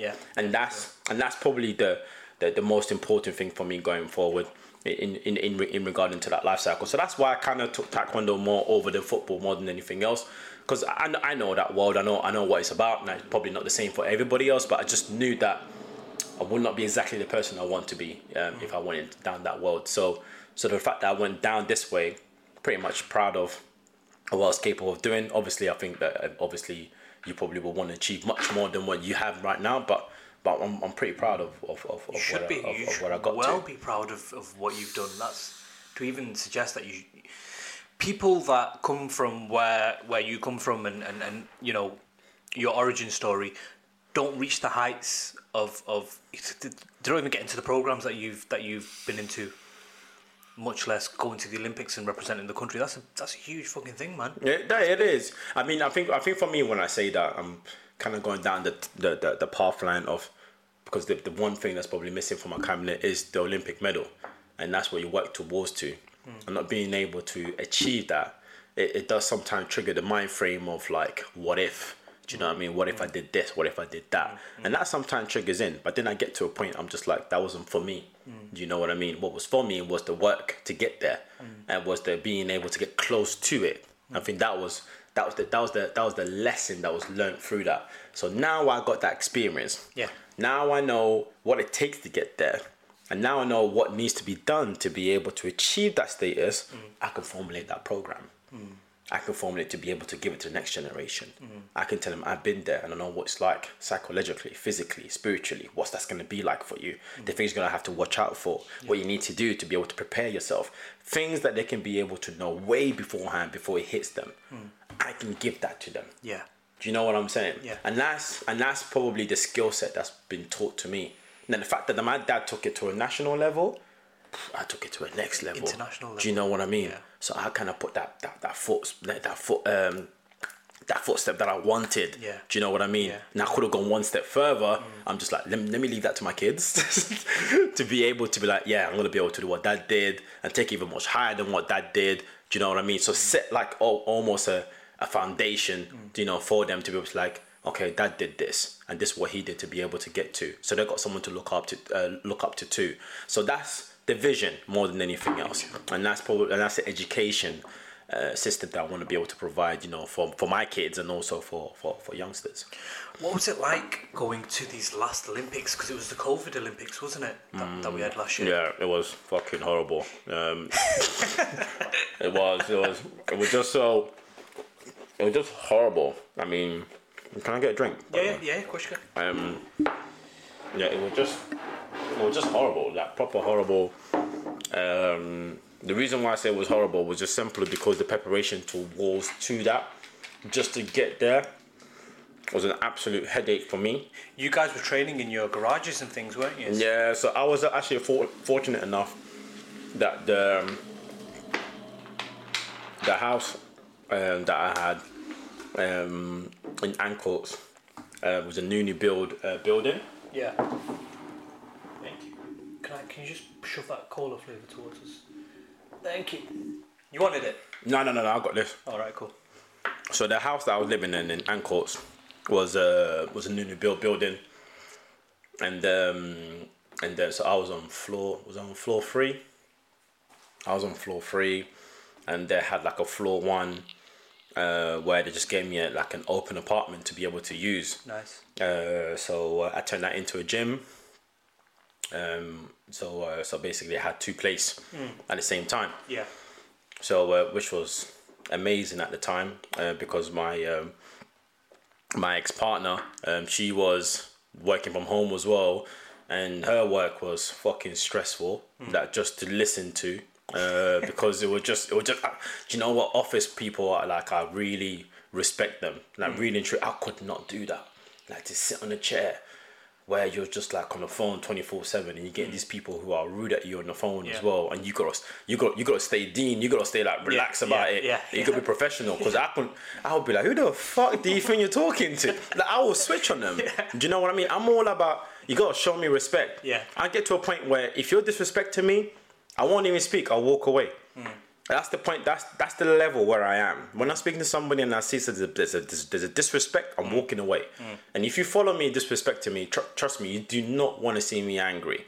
So I'm just like, when I'm speaking to someone on the phone and I sense some kind of disrespect in your way that you're talking, I will lock you off. And I'll go one further. I'll block your ass. Like I'll do that. Like it just gets to a point where I'm not gonna allow you to disrespect me, because you got these dickheads who tend to disrespect you, but in a subtle way, especially over the phone as well. Do you know what I mean? Like they act all polite, but they're being disrespectful, and you know that they're being rude. Do you know what I mean? And over a course of time, I mean, I kind of got to a point where it doesn't happen to my face, but it's more indirect, more than anything else. And with these people, it was for me, it was kind of like I built that way of being as a human being. Like, it doesn't matter who's speaking to me, they know from the word go what you're gonna get from me. So if you're coming back with some next attitude, you know that this guy's not gonna take it. So you better come to me correct. And that's the teaching of my father. How to speak to people. Yeah. How to conduct yourself, you know, when you're around people. You know, if the choice of words that you're gonna even use was important. Do you know what I mean? My dad lined me up one day. Oh my God, this was the funniest thing. So I told you I wanted like bust a joke, and I'm saying like, don't do it with my dad, innit? Yeah. I wanted to bust a joke with my dad one day, yeah. And my dad was being funny. He was busting some good jokes. You know what I mean? I was like, yeah, go on. I was like, yeah, go on, Dad. To the point where I lost myself. Like the father and the thing was like, blurred away. Yeah. And I was like, oh, I can go into my elements. You know what I mean? So my dad must have made a joke, like, and we all start laughing. I was like, oh, Dad, you're so crazy. My dad stopped me right there and said, what did you say? Oof. And I went, and I remembered what I said. It was like, what did you say? I said, the joke is crazy. You're not crazy. The joke is crazy. And my dad looked at me and he went, yeah, the joke is crazy. Like literally, he brought me back to my roots, like straight away. Let you know and literally, when I was looking at the TV and I was like, oh my God, like I can't even joke with my dad. I can't even bust a joke with him. Like it's not possible. It's actually not possible. So yeah, so like I was saying, like when I saw my ex-partner, the way that she was at work and stuff, it was just like we couldn't be in the same household. Like we had to break up because during COVID, I think it was very important that we had each other's space. Yeah. And I was just lucky enough that we managed to get a ground floor apartment alongside our own apartment. Where I can be able to have that as a gym area, but obviously there was rooms in there as well, so sometimes I could stay there, but obviously when you're married and shit, you gotta tell me about it. Yeah, you gotta go and spend time with them. Do you know what I mean? Talk. Yeah, you gotta talk to them. Let's just talk. Yeah, exactly. You're just like, oh, for fuck's sake, man. Can we just not just? I feel that. Yeah. But the thing is, like, we had to have that break between us. Like, she had to have her own space, I needed to have my own space, and it kind of worked well because obviously I was preparing to go to Olympic Games and stuff, so I had my own space to be able to train. So every day I was downstairs, and during the day she was upstairs, and in the evening she finished work at 5. I tend to finish at 5, but I want to stay there more longer. And then when she's done, she come and link me downstairs, and then I'll finish my training session. Sometimes she will do a session with me, and then we'll go back upstairs and we spend the evening together. And that's what it was like during the COVID stage. Now during COVID, again, because I was stuck away, I was doing my training that I needed to do, but at the same time I knew the people would not be good at home. So I basically did a live session every day from Monday to Friday, free of charge on Insta. So you were live streaming? I was live streaming a training session. So I was live streaming. I was doing my own training session and putting on a live stream training session for the people. So basically people can come on live and I'll put a training session. It's like a HIIT training session where I kind of combine taekwondo with a HIIT, exercise and stuff like that. Something I'd be able to, to be able to exercise. So I did that to the point where I started collaborating with different people, started collaborating with different gyms. And it was just free of charge. Yeah. No money involved, nothing. Just me being able to be like, if you're looking to be able to do a training session at this time, I'll do it for an hour where you can come on, we train together, and then you can go by your day. And that's what it was, and that's what I did. And that's when the John Wick stuff started popping up and stuff like that. Yeah. And he started doing his own stuff, and he's still going on doing it right now, which is quite successful. And I think that was a game changer for a lot of people. And it was pretty good to be able to see the value that people was getting out of it. And to be honest with you, I think it was, for me, I did it purely because I just needed to be able to connect with people. Do you know what I mean? Because you're shut away from everybody. And now I wanted to connect with, with the people. I wanted to be able to speak to them, be able to train with them and stuff, and so on and so forth. So that was one of the reasons why I put that on. But it was actually a game changer the moment that people start streaming, start doing things online, because now it's everything went online. Now everything's online now. Some businesses have even closed the business now, and just we're not gonna have an office anymore. We can work from home. Yeah. Do you know what I mean? Makes sense though. Yeah, it does. It does. But it took that to put things in perspective, because before I think everybody had an idealistic way of living. Everybody had a way of like, this is how it should be done. Yeah.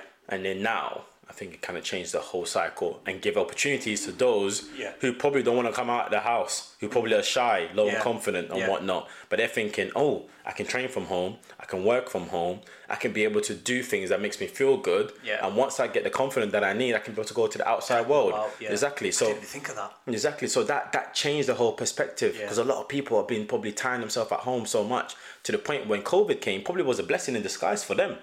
Do you know what I mean? So even though there was a lot of people passing away from the illness and whatnot, with all of this, it changed a lot of people. It changed other people's lives. Do you know what I mean? So I think all in all, it had its good and bad with it, and I think it kind of opened up the floodgate to numerous and different ideas, to a lot of people in the lifestyle. Do you know what I mean? So I think that I definitely think it was a blessing in disguise, for such for such thing to happen. Obviously, nobody wants it. Nobody wants it to happen. And God bless the soul of those people who have passed away. But I think anything like this that kind of happened is to better us in any ways. Yeah, COVID was it was a real mixed bag.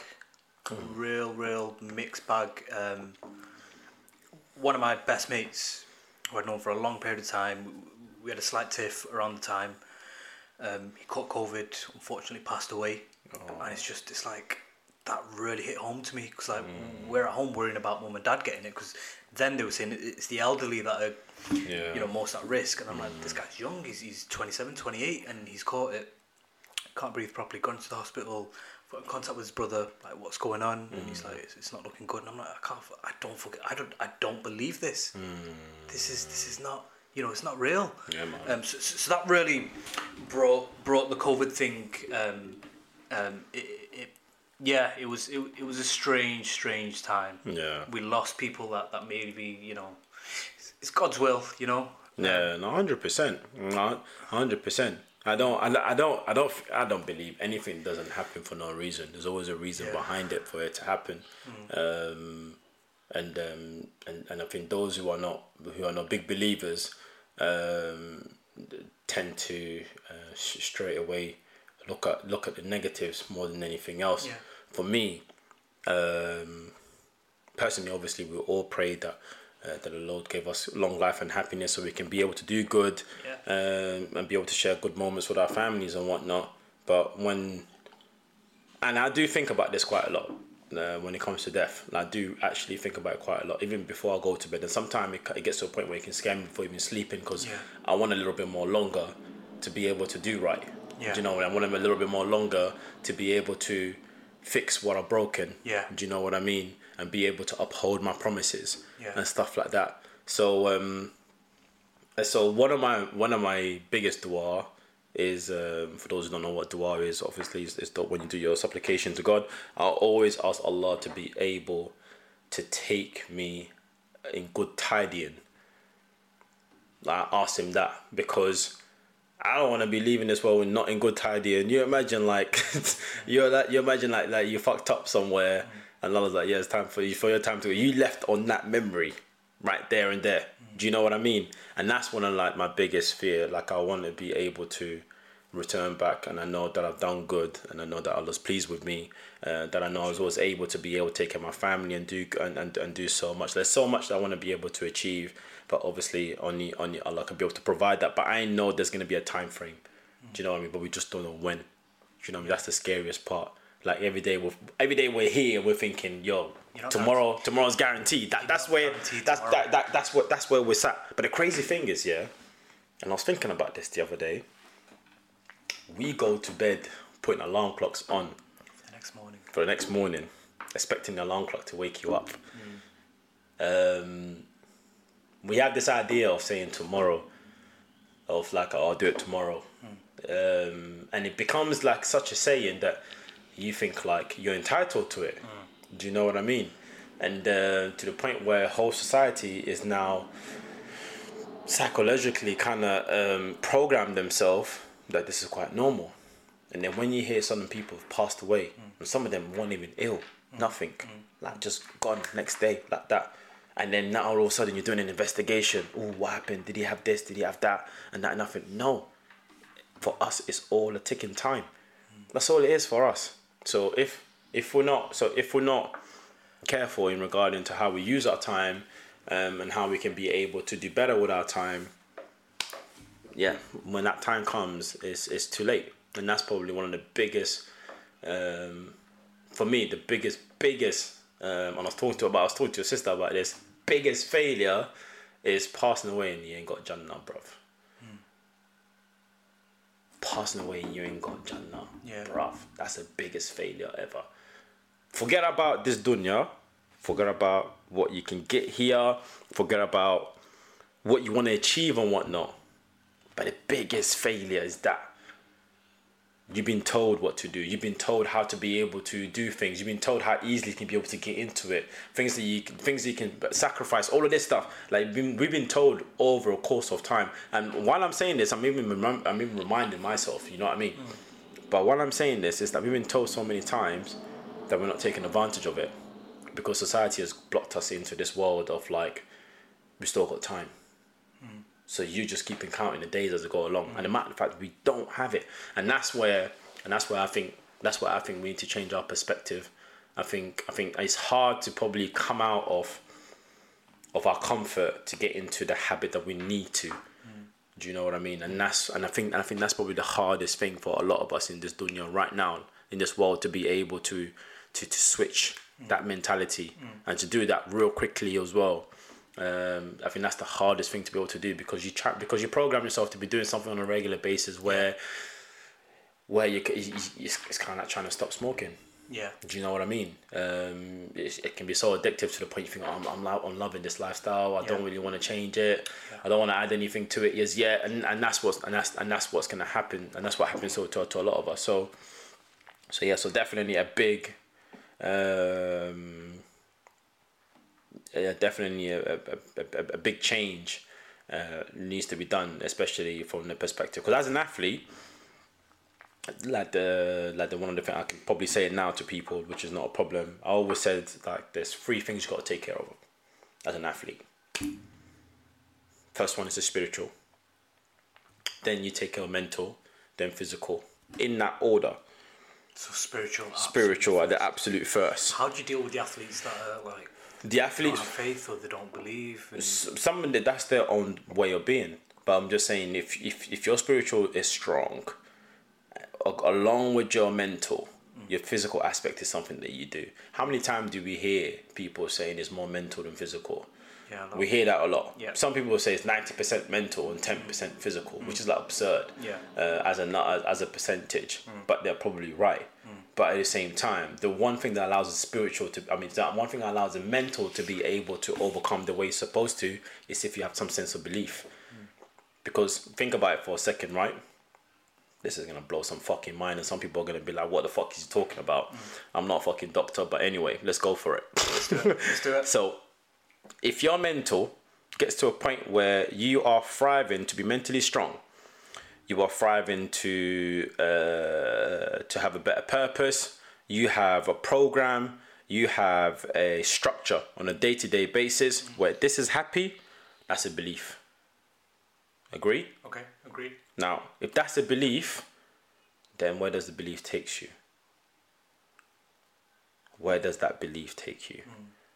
And who's put that belief into that? Who's put it into you? Who's put it into it like a system, a way of working? Who's done that? And that's where spiritual kicks in. Yeah. So if someone is telling me that you can't wake up and say that you thought of that idea yourself and say, I'm doing this is what works for me. You test and try things. Ideas comes into your mind like that. Yeah. That's not by yourself. That is not by yourself. That's given. Everybody talk about it's a given talent. If it's a given talent, who's gave it to you? Yeah. Who gave it to you? Who gave you that thinking? Who gave you that process of being able to do something for yourself? Do you know what I mean? Yep. So for all of that, the way that you're thinking, the way that you're doing things, it's a belief, it's a core, and that core is where your spiritual well-being kicks in. So if you are not in some form or path of a belief of a higher power, then how are you going to be able to appreciate these things that you're getting? Have you ever come across like these, you know, EDL, you know, these kind of groups in any of your travels, any? I've seen it, but I'm not getting. I'm not getting involved with them. I don't get involved. Sorry, just so that I put a chair here. I don't get involved with them. I don't get involved politically. Are you not allowed to as an athlete? Are you? Not even as an athlete. Even now, I'm not an athlete. I don't talk about it. I don't talk about it. Why? Because it's not important. Reason being is because people are saying to use your work. People are saying to use your imagery as power. But who's got the biggest power? Who has the biggest power? What is that going to happen if I'm shouting and screaming? Who's going to listen to that? Who? No one. I can repost a million things. I can say this, that, and the other about this person, that, and the other about this person. Where's it going to go today? It's going to be on my story for 24 hours and it's going to disappear. It's going to be seen for a couple of times on my grid and then no one's going to think about it. That's all that's going to do. But who can be able to make real changes? Who can be able to have the power to flip the script on his head? The higher power. So I'd rather see your grieving and pray that it gets better without telling you that I did. I don't have to tell you that I'm praying for you, but I am. And I'm hoping that's going to be able to change over the course of time. So whenever I see these videos and those stuff and the other, and I see a lot of people saying this Zionist, this, that, and the other, this racist person and whatnot, you're screaming and shouting, what's that going to do? What change is that going to make? Because till today, it's still going on. Nothing has really changed. So what's the point of me being able to use my energy, my anger, towards something that's not going to allow me to change it? So I believe I got a spiritual well-being and that's done good for me, and I know that could be able to do even much bigger things than what I can than screaming and shouting. So I'll rather pray and I'll rather ask the higher power to be able to help us in this situation and change the situation and help those who are suffering. This is what I can do. That's the power I have. That's the power the Lord has given us. So when I see that, I'm thinking, why do I need to scream and shout? Why do I need to get angry? Why do I need to get upset? Why do I need to even worry anymore? And that is the difference between my mentality and others. Yes, my mind is not going to always be Mr. Positive all every single time. It's difficult. It's difficult to do that. But there's days where even in those times when I'm probably at my lowest, I'm still going to find some kind of positivity in it. But I'm not going to show it. Nobody's going to see that defect. No one's going to be able to see me angry, sad, low, my lowest point. You ain't going to see none of that shit with me. You ain't going to see me. What you're going to see is me smiling, happy. You're going to always see me going on about my life. That's all you're going to see. Because my inner, shall we say, downfall or mistakes and whatnot are those I fix without having to show anybody. All I got to be able to do is be able to focus on me and work on them. If I'm angry, I work on them. That's what I tend to do. But it will not affect those around me. So even when you were in competition, you're in an active fight, your anger wouldn't kick in at any point? It can't. Because if my anger kicks in at any point, then what's that's going to happen? I can't be able to get the result that I want with that. I won't be able to, and I will not be able to be a respectable athlete. I won't be able to. I play the game to the T. Be smarter, outsmart my opponent. That's what I tend to do. And I tend to analyze my opponent before I even step into the ring. So for that matter of fact alone, my emotion needs to be in check. Now, it took time to be able to work on that, 100%. But to the point, even that helped me in life. Because if I'm going to the ring, and I know my opponent is better than me, and I show that to my opponent, I'm fucked. He's going to come at me at all sorts of angle. So I can't show him that fear. What I'm going to be able to do is to stand up, stare him in the eye, look him down, being able to analyze what I'm going to do. Now, for me, if that's enough to be able to get into that ring, then know that I've already got a percentage of winning this game. Now, the next phase is to be able to put in my game plan together. Now, if my game plan's been put together on that moment there and there, I've lost. My game plan has been put together maybe 2, 3, 4 days before, or even weeks before, or even months before. So when I go in there, it's already visualized, already been seen, and I know what's going to happen. Done. Now, if I'm doing it on a regular basis, and I'm now in the outside world, and I'm now hearing this issue, that problem and whatnot, I've already seen it coming. And I know what people are probably already saying. So how do I react? I react with nothing. I don't say anything. I don't get involved. And nobody will come and attack me for it. No one will come and say, oh, why are you not using your name for this, that and the other? Because they know what my personality is about. They know who I am. They know what I tend to do. So I don't need to do it anymore. So that persona has already been injected from being in the field to being outside the field. So that's me in a nutshell. That you won't get the Cho who gets into politics, the Cho who doesn't like what's going on in Israel, the Cho doesn't like what's going on in China, the Cho doesn't like what's going on in towards the Palestine, in Yemen and what. You won't get none of that from me. I'm listening and I see it. I definitely do.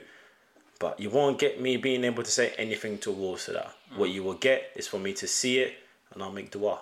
That's as far it will go for me. I'm not in the dunya today where I can go to war for everyone who does something wrong. Because that was the case, we'll be uprising. We'll all get together and we're like, right, let's go fight together. But I'm not in that day and age. We're in a day and age today where it's now getting to a point where we can't do anything apart from making dua. Now, if Allah says for us to come to Him, then I'm going to go to Him. I'm going to go and ask Him. Because that's what He said for us to do. So make it simple. Why make your life complicated?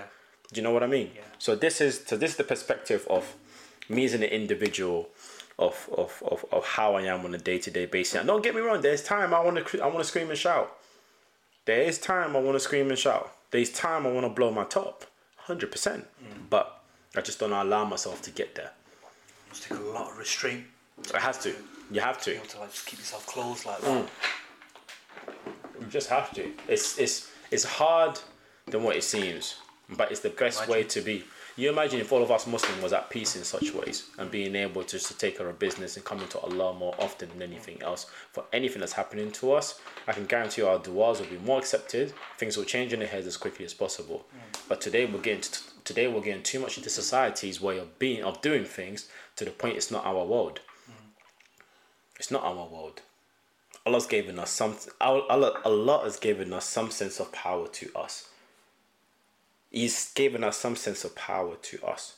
Being able to go to Him free of charge. You ain't paying for anything.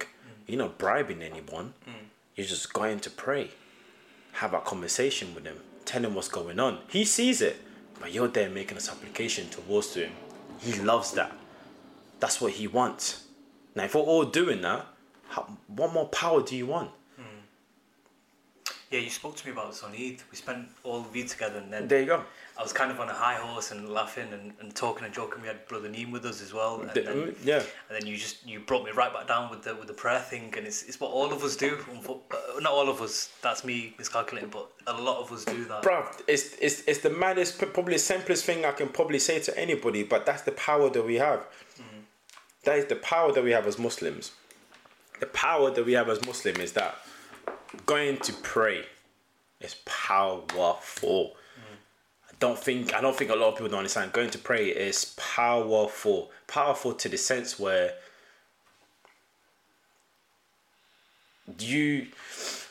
for me, that's a superpower right there. Knowing well the fact that you can go and pray and Allah's going to accept your prayer.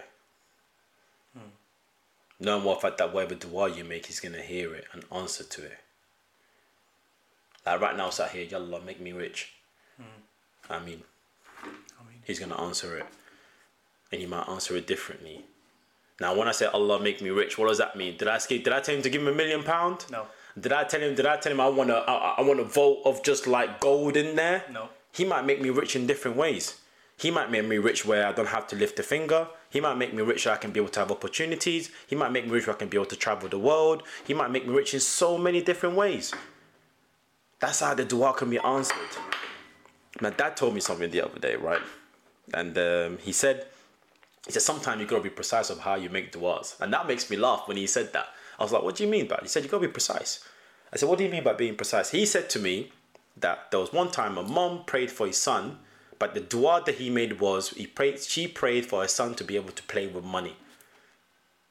That was her dua. Now for her was play with money, meaning that he has a lot of money. Yeah. But when you say to Allah, make my son to be able to play with money, this kid was now in the bank and he's playing with money, but he's counting them. So his job is counting the money, but it's not his. Yeah. So he's playing. So he's playing with money. Yeah. Do you know what I mean? So to the point where it's saying you gotta be certain on how you make your du'as. Like you gotta be direct with it. Yeah. Do you know what I'm saying? Because Allah will answer it in a way that's probably beneficial to you. You might be asking Allah to be able to give you a nice car, and at the same time you're asking Allah for protection. Allah knows if He can be able to give you that nice car, you might probably be able to have an accident with that car. So He'll rather protect you than give you that nice car. But you might probably take it like, why is Allah not giving me that car that I've been asking for? So there's ways of how to be able to understand things. If we had this type of way of thinking, we'll make our life 10 times easier. Because everything has a solution. Yeah. Everything has a way to be able to resolve it. Everything has. But we just need to be able to just take our time and think a little bit and how to approach certain situation. If our Prophet Muhammad ﷺ was a doctor without having a doctoral, because he just knew how to be able to deal with different situations, and he knew how to approach different situations as well at the same time. I mean, his teaching is second to none. His way of being, his actions, and everything. Subhanallah. Sometimes when I sit and I actually read about his story and some of the things that he did and whatnot, and how he was to people, we can't emulate an ounce of that. We can't, because for some of us it's impossible. Some of us it's impossible. Yeah, agreed. Constantly smiling, constantly in the hands of helping people, constantly blossoming. We can't even go a full day being able to do that. We cannot. So for us, I think we try to conduct ourselves in such a way to the point where we're saying that's enough. We're not looking to improve. We're not looking to push even much more.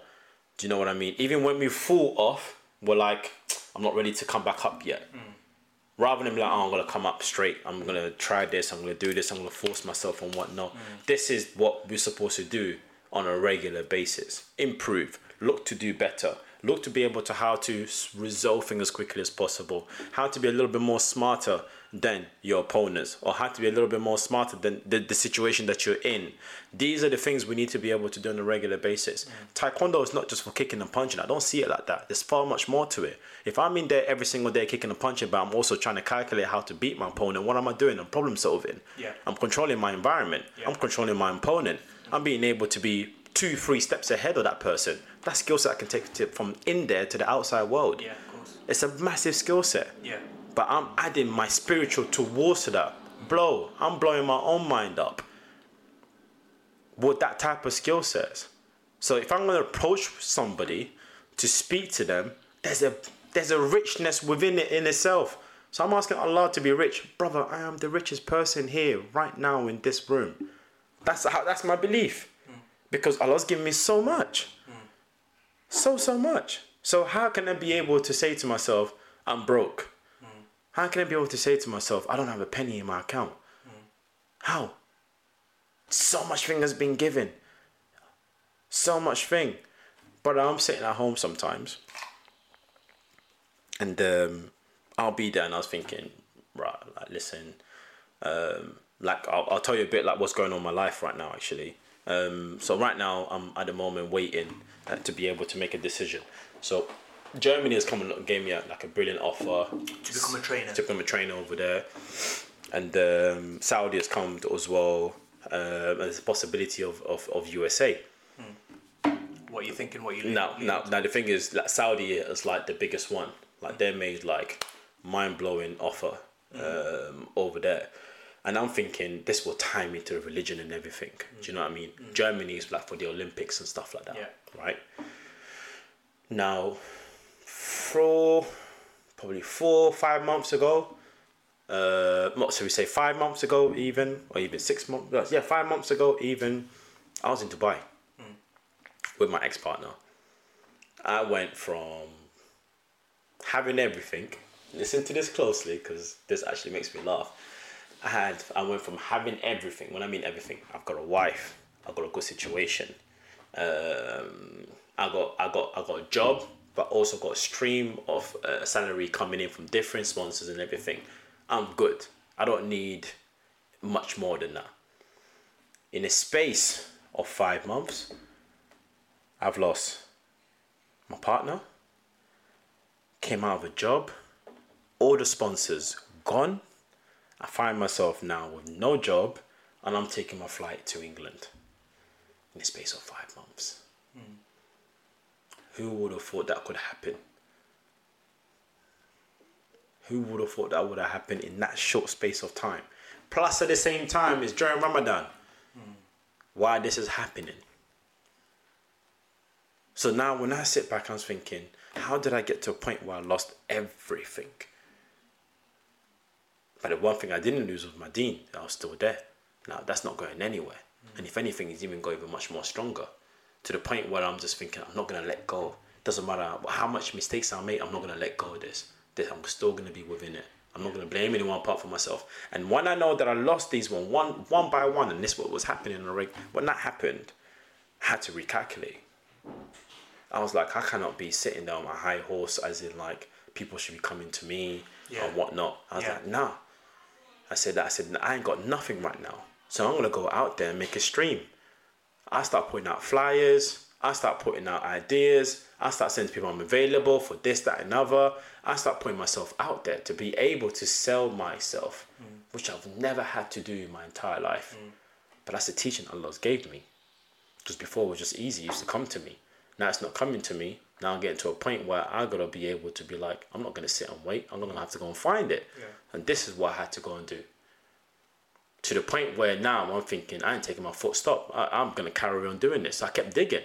So it went from something small to be doing like club training, then to be doing seminars, to doing international seminars. Yeah, you went to Switzerland. Yeah, exactly. So going from one place to another until to the point now the international seminar is getting me deals to getting a national team to want me to come on board. These are the floodgate that's open. So the moral of that story, what's Allah's done there? They've reset you. They've recalibrated you. They've taken everything away from what it looks like. Boom. Back down to ground zero, but you've got the experience of everything. Everything gone to the level. Yeah. So you've gone from no financial stability to now, when I mean having absolutely nothing, to getting to a point where now you have to rebuild and now you're steadying yourself back up again. So for that reason alone, I'm just like, if I didn't have that lesson, then at one point of my life that could have happened to me, and I would not, and I wouldn't. I say I didn't even know what to do. Yeah. Say that was probably maybe 5-10 years later, and there's kids involved. You got a family to be able to give. You got a family to look after, and that's happened. That difficulty there is going to be hard on you. Do you know what I mean? Yeah, of course. So, but the fact that's happened during the time where you're still young, you still be able to learn lesson upon lessons. Boom, boom, boom, boom, boom. And that's the teaching that we will get from time to time. And that's the understanding that I got from that. Do you not think it's just because of how mentally strong you are and how calibrated you are with the deen? It's why you handled it so well. Habibi, I went crazy, bruv. I couldn't see that. No, I was watching everything. That's exactly what I'm saying. Here I was absolutely crazy. Like here, I'm calculating. Every day it was like it was basically on fast mode. I had to make decisions like this. Boom, bam, bam, bam, bam, bam. I had to make quick decisions like that. To the point where I'm seeing myself growing up. I'm leaving something that it's not for me. I'm seeing myself get taken advantage of. Yep. In my own household, I'm in a relationship where I'm not seeing the deen happening. Yeah. And the deen's not going to happen because that person doesn't want the same thing. That person is gone. And then now I'm just like that. Hang on. That's exactly what's happening. Because now I'm getting to a point where I'm looking at my household. Do you get what I'm saying? I'm looking at my household and I'm like, I'm trying to understand what's going on around me. I want things for myself. I want my deen to be elevated. I want to have a partner that can be able to help me towards my deen. I want to be able to have kids so we can give that education to those kids. Yeah. I want to be able to have that because I know I can be able to provide. So if I'm doing that, then I'm expecting my household to be taken care of. Do you know what I mean? So when I'm working, I'm seeing there's a frustration there. I'm coming to my own house. There's more frustration there again. Yeah. I'm just like, I can't have that. So I'm getting to a point I've got to make decisions because now I'm growing. I want to be closer to Allah more than anything else. And I want that teaching to continue through. I want to be able to come home and my wife is questioning me about my deen. And I want her to be able to be like, oh, babe, should we go do this? That's going to help us towards our religion.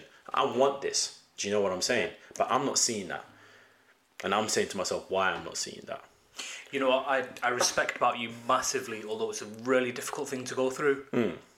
I couldn't even imagine it, but the fact that as soon as you saw that the deen wasn't there, you just thought, right, I can't do this. It's impossible. And there's a lot of people there that wouldn't do that. Yeah, but that's the thing. That's because you're trapped in this dunya. When you're trapped into this world to the point where you make do with what you have and not actually foreseeing what the consequences could be, if that makes sense. Yeah, of course it does. Because you could love that person as much as you want, and that person could be like your end all and be all, which is fine. But at the same time, something your sister said to me is you cannot be able to allow someone to fuck up your ticket to get to Jannah. Wow. You can't allow someone to fuck up your ticket to get to Jannah.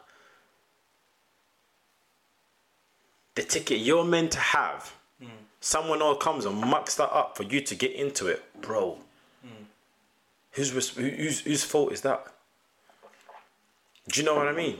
That's a big thing. Because you think about it, come judgment day, we're going to be asked about this question, right? Even your spouse is going to be asked about these questions. Do you know what I mean? Why is she not following it? What did you do to be able... Bruv, there's two books. There's your book and there's her book. And whatever she's thinking about you, saying about you, that book is going to come on your head. Yeah. Bruv, that's double the whammy, bruv. You got the responsibility now. So you're sitting there thinking, shit. Like, I hope this woman's been doing right, bruv. Because my book alone, there's things I need to fix in there. I mean, do you know what I mean? Both. Do you know what I mean? So there's things that I'm sitting down thinking, no, I can't do that. I cannot do that. As much as I could love that person, I cannot. That cost is too much for me to be able to take. Do you know what I mean? I'd rather lose everything else than lose that. I'd rather. Because like I said, that's the biggest failure you can have. So for me, when I saw my household did not look the way they were supposed to, I needed to recalculate. I had to recalculate. Do you know what I mean? Because I'm not the same person as I was when I was probably 5-6 years back. I've changed. I've grown up. And I'm now in no position to be able to listen to any more bullshit. I know who I am, I know what I want, and I know what's gonna help me. And I know for a fact in my household it's gonna be a representative of the deen. And I know for a fact if I'm going anywhere, it's gonna be my imagery. And at the same time, I need to be able to fix myself to be able to become better as a Muslim as well at the same time. And to be able to do it, I've got to have that aura. I gotta have the environment around me. My household has gotta have that teaching. And the person who I'm going to share the rest of my life with, that woman's going to have to be in it. I rate your old man, you know. Do you know what I mean? Because I can see your old man coming through your words here. But that's exactly what I'm saying. My old man was no two ways about it. Yeah. There was no two ways about it. And that no compromise thing that we spoke about on Eid, you have that no compromise thing. That's now. That's now, Habibi. Yeah. That is now that I have the non-compromise thing. Because I was compromising before.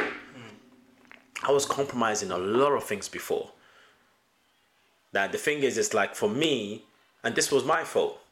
All of this was my fault because I allowed it to happen. I allowed it to come into my household. There was no, for me, it was like looking at the end goal. It's like I'm hoping for the end goal to happen. And that end goal is to having your family, the wife is loving the deen, you got your kids, the education is happening and stuff. But at the beginning, it didn't look so like that.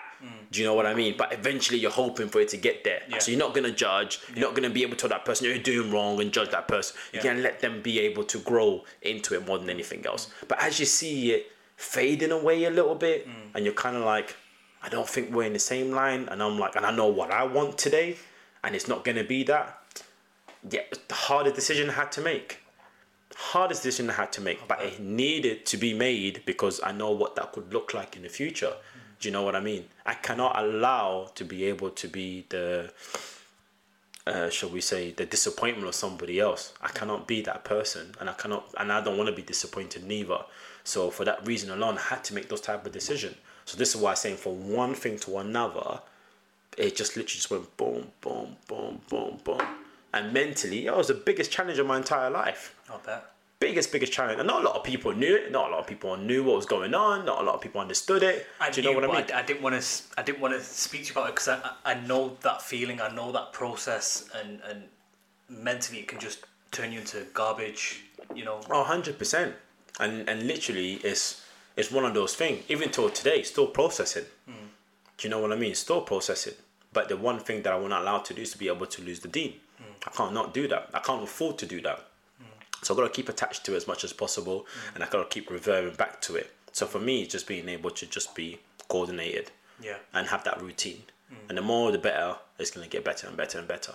And that's how I see myself getting there slowly. It's not going to happen straight away, but inshallah with time it's going to get there. But it was important to make those decisions. And it was important to be able to be in such a state where I can be able to be like, okay, this is not right. I need to be able to fix this. I can't do this anymore. And fix myself. So this is the period when I'm fixing myself. Do you know what I mean? I'm working on me. Do you know what I'm saying? I'm not trying to work on anybody else. I'm working on me. I'm understanding me. I'm getting rid of baggage that I don't need anymore. And that's what's important right now. So these are the cycles of things that you go through. But then again, it couldn't happen at a worse in time because it was coming straight out from being an athlete to this. So I think a lot of the time you probably think when you come away from being an athlete, there's so much opportunities, there's this, that and the other, but really and truly there ain't. You're kind of left stranded. Do you know what I mean? You're kind of left stranded. You finish representing the country for decades. You gave your service to your country. You represented them. All you did for your whole entire life, entire circle.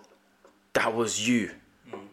Now, I'm telling you, I went through 4 Olympic cycles. That's 16 4 Olympic cycles. Heavyweight. So we're talking. Heavyweight's not normally. That's not the shelf life of a heavyweight. So we went through the cycle of 2008. We went through the cycle of 2012. We went through the cycle of 2016. We went through the cycle of 2020, which became 2022.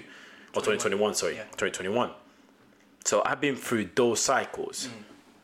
And I dedicated myself to that. And then now I'm done. All I get is 3 months worth of getting paid. And then afterwards, you're by yourself. Shit. It's like the deep end, isn't it? And that's where reality kicks in. Yeah. So for over 4 Olympic cycles, you had people doing shit for you.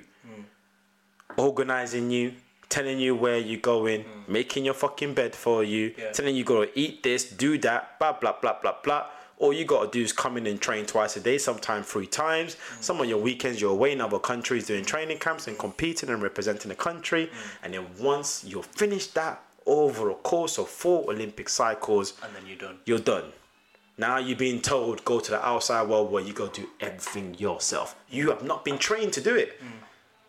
You ain't been trained to do it. You ain't been monitored to do it. Nobody's taught you that.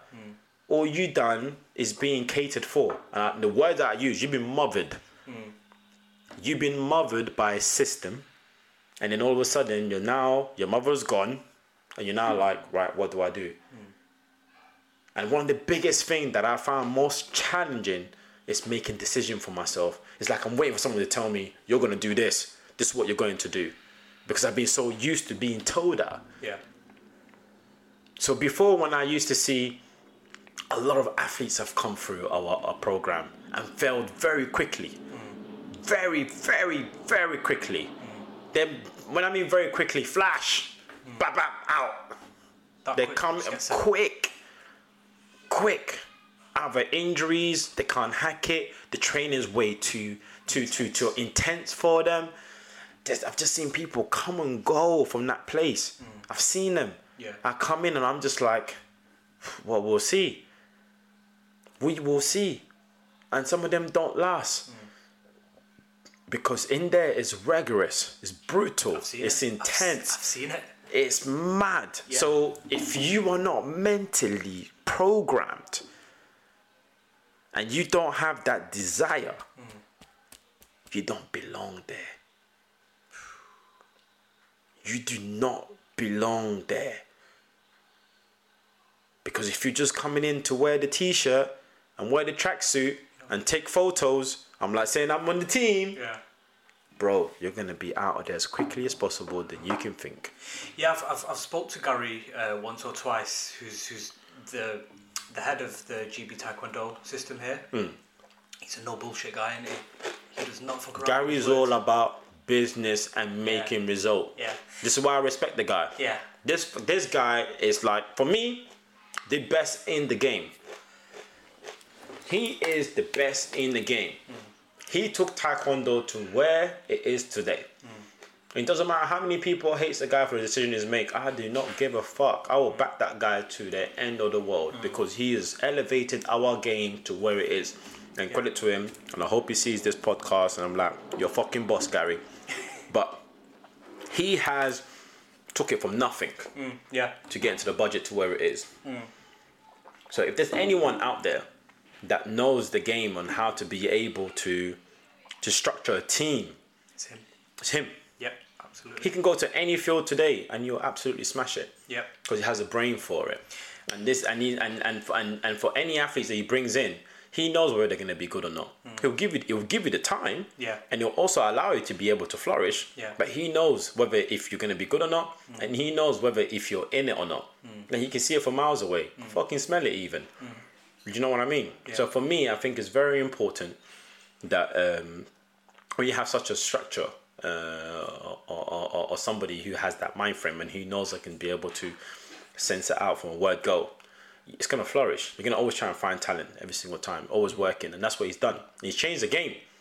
He's changed the game completely from the face of the world because we went from trying to find talent within our Taekwondo system to finding talent outside of Taekwondo system. So we went for like kickboxers and those who done karate and all who've done different martial art to transfer them and become Taekwondo athletes. And some of them become successful. So for that alone, I mean, credit due what it's due. I mean, he's done well. Do you know what I mean? He's done well to be able to get it to where it is. I can only speak of my experience with him, and my experience starts and ends with film. And I remember when he approached, he asked through the channels, "Can I make?" Do you remember before you guys left for, was it Tokyo 2021? Yeah. Before you guys left, they needed a montage making to kind of hype up the athletes to show them before they left. And my sister had arranged a 30-minute meeting, and she told me, "You're gonna like this guy. He doesn't fuck about with his words. He's straight to the point. I'll give you half an hour." And I'm like, half an hour? I need to know. I need a brief. I need to know what I'm working with. And she said, "Trust me, Gary's exactly like you. He won't mince his words. He'll tell you exactly what he needs, and you'll be done." We were on the call for like 10 minutes max. Yeah. And he said, "Thank you. I like you. You're straight to the point. You don't mess about." And I said, "Likewise, I appreciate that kind of upfront talk." We didn't speak after that. I got the video done, sent off. You guys watched it, and he texted me saying thank you. It was good. And then I ended up doing a few others after that. But he doesn't mess about. Doesn't gets on to the money. I mean, he knows what he wants. He has clarity. He has vision. I am gonna try and get him on here at some point. I'm gonna say we need to sit down and talk because I need to. Get him on. I don't know how much he loves doing podcasts, but but I definitely need to get him on. It's that mindset that he has that needs to be out there a bit more. 100%. He has the eye to be able to seek out talent and know what a program looks like. It's precision focus. 100%. And you know what? Some of the decisions that he makes, not everybody's going to agree to it, and there's going to be a lot of hate around it. But listen, he's taken it to where it's supposed to be. And for anyone who's going to come after him, that's a tall tally to be able to reach. Trust me. But then again, we're hoping he's going to stay in the game as long as possible and be able to make it thrive. He seems like a workaholic. I can't see him stopping. I can only go off my 2 or 3 teams meetings that we've had. He seems like a guy who's game and doesn't stop. I mean, he's gonna. I think if anything, he's gonna stop at one point, but we just don't know when. I can see that man with crazy. Yeah, but he does love his job. But then he has been in the game for a long time. Obviously, he's gonna want to retire at one point. So I think the question is how long has he still got within him to carry on? Because obviously it does take a toll on you when you've been in such a game for such a long time. I mean, we're talking since year 2000 until now. So do you know what I mean? And he took it, and he took it from having a budget of 40k to where it is today. Fucking madness. Do you know what I mean? And to be a DJ down in Stoke-on-Trent, I know. You know, and leave that and start this and run with the shit as long as hard as he's been running. That was crazy, right? Respect. Those are the kind of minds I want to, sit down and interact with. Definitely. Because you are the company that you keep around you, and I agree. And just to have someone like that on your roster must be mad. Mate, I think if anything, he can go to any field. Any field. With that work ethic, absolutely. 100%. 100%. He can definitely go anywhere. What's on the horizon for Cho now then? What's next? Where do you see Cho going in the next 5 to 10 years? I hope we see more of you in Manchester. You know you're always welcome anytime you pop by. Well, the thing is that going to Dubai, I love Dubai. I loved it there just simply because, one, the culture, the religion. Yeah. Cheers, buddy. The religion, the people. But to live out there, you gotta have a good situation. So I'm projecting to be able to have my own facility out in Dubai.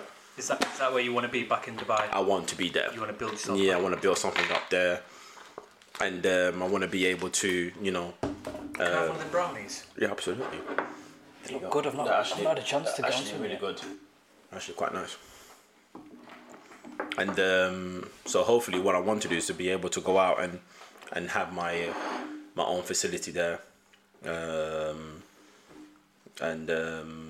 so we'll probably see how that can be able to run, because there is a lot of opportunity out there.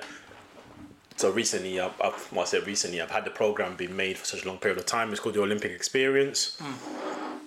And the Olympic Experience just literally projects in regarding to helping, shall we say, schools, education system, community centres, and also the corporate world. So utilising the effect of what Taekwondo can do for them. Like I said to you, Taekwondo is not all just about kicking and punching. There's so much more to it. So the skill set that we learn can transfer to all of these people. Yeah. And some people probably ask the question, how can it work towards those who are corporate companies? I mean, if you look at the likes of, or the likability, I mean, the similarities between athletes and corporate companies, you will see there's a lot of similarity. I mean, you have a team. We also have a team. You have work colleagues. We also have work colleagues. Your work colleagues push you to be the best. Our work colleagues, we kick them in the head. We do that on a regular basis. Your results probably to get sales. Our results to get medals on the table. Yeah. So your mentality of being able to achieve or being able to be the greatest probably salesperson or whatever in the field that you are must take some kind of mental strength to be able to get there. Same goes for us. Our pinnacle of achievement is to be able to medal, be Olympic champion. for those who are in corporate companies to be able to make the business the best business in the world or the most successful business in the world. So there is an objective on both sides. And when you cross-check mindset-wise and day-to-day how to be and how to motivate yourself, you will find that you can be able to inject some type of advice towards those people to keep going, especially if it's coming from an elite athlete, especially if it's coming from an Olympic athlete even. That for them is like a buzz for them. Also tend to make a program to tailor for them and being able to inject taekwondo into them for them to be able to try something new. So we can be seeing the Dubai international team. I wouldn't. If they do have a national team, yes, I would definitely would love to jump onto the idea. I definitely think there is talent out there. I've seen it when I went out there. They just need to be able to have a little bit of managerial structure system out there, and make it work. So we'll probably see what's doable, what's possible. So yeah, we'll see what that takes us. Do you not think it's just a city like just built on steroids though? It's like everything's just over the top. It is built on steroids. I mean, I think people go out there because of that. It's eye catching. It sells an appeal of what life could look like.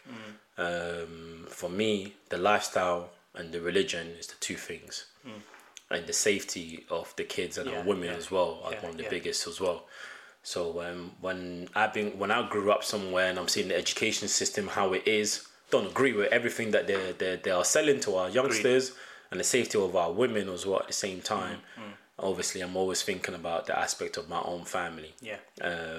So for me, this is probably why I chose that area, simply because I know what it can be like for business and what it can be like for my future wife and kids. So this is why I said it's probably the best place to be able to be and live out there. So we'll see in due time how it's gonna go. But Saudi's growing as well at the same time, growing rapidly. Their business are booming. They're changing a lot out there as well. Riyadh is becoming a familiar spot for people to go to, which is unheard of. You know what I mean? Not a lot of people knew about that place. And then they're just growing the place up again, and people love it when they go out there. Because historically, it's always got bad rep, human rights and this and that. But now it's not. They're changing and adapting to the world today, and that's what I love about how the culture is kind of growing to become into society. But obviously, they've still got their own culture and belief and so on and whatnot. And it looks like Jeddah is going to be the next place. We got the Anthony Joshua and Usyk fight that's going to be held. It's going to be in August. That's going to be held in Jeddah. Who have you got for that? I really want Anthony to win. Same. Yeah, I really want him to win. I just like a good comeback from somebody who, because when you get beaten and you come back, you prove yourself. Yeah. And I love these people. Reason being is because they are digging deep now, mentally challenging even more than ever. Especially when you lose a title, all you want is regain it. And all you're going to be doing is thinking about how to be able to regain it. What do you need to do to regain it? And that's what's going to be going through his mind. And I know Anthony is somebody who's mentally strong. And I know that he can be able to captivate the momentum that he needs to be able to do it, because he did it before. So absolutely. I think that confidence is going to be there as well. And with a new trainer as well at the same time, I think his skill sets is going to be well matched come August. Was it not just heartbreaking watching that last fight and watching it slowly just slip out? Do you know what? I think it's a good lesson, because you've been through a different caliber of shall we say, boxers, and that's probably what he needs. Like, we heard him say like a lot that he's still learning. Do you know what I mean? Every fight he fights, he's still learning. And he still comes across as humble. Always. Obviously, he's not somebody that loves to lose. He wants to win. He wants to win everything. But the point of fact is, it's like he's always bouncing back whatever happens. You know what I mean? He wins humbly, keeps going forward. He loses, accepts it, and then comes back again. And I would like him just to be able just to finish up this one here and just be like, I am the greatest of all time. There still might be time for the Joshua and Fury fight. I'm not sure, Do you think? Fury's open to exhibitions. He did say he's fighting Francis Ngannou next year. Yeah, he just wants to make money. It doesn't get more crazier than that. I mean, Francis Ngannou, have you seen that guy when he hits? He's a scary man right there. But it's boxing. That's true. That's true. But There's boxing. at the same There's time- UFC and there's boxing. It's two different things. Yeah. So I think those who are watching UFC and boxing, when you go into the boxing world, it's a different mentality, different stamina level as well. The tenacity is different. I reckon, sorry, go on. Go you on. were saying. Go on, you're saying. I was gonna say I see Ngannou giving Fury a difficult 4 to 5 rounds, 4 rounds maybe, because I've seen Ngannou's stamina Not in his even. fights.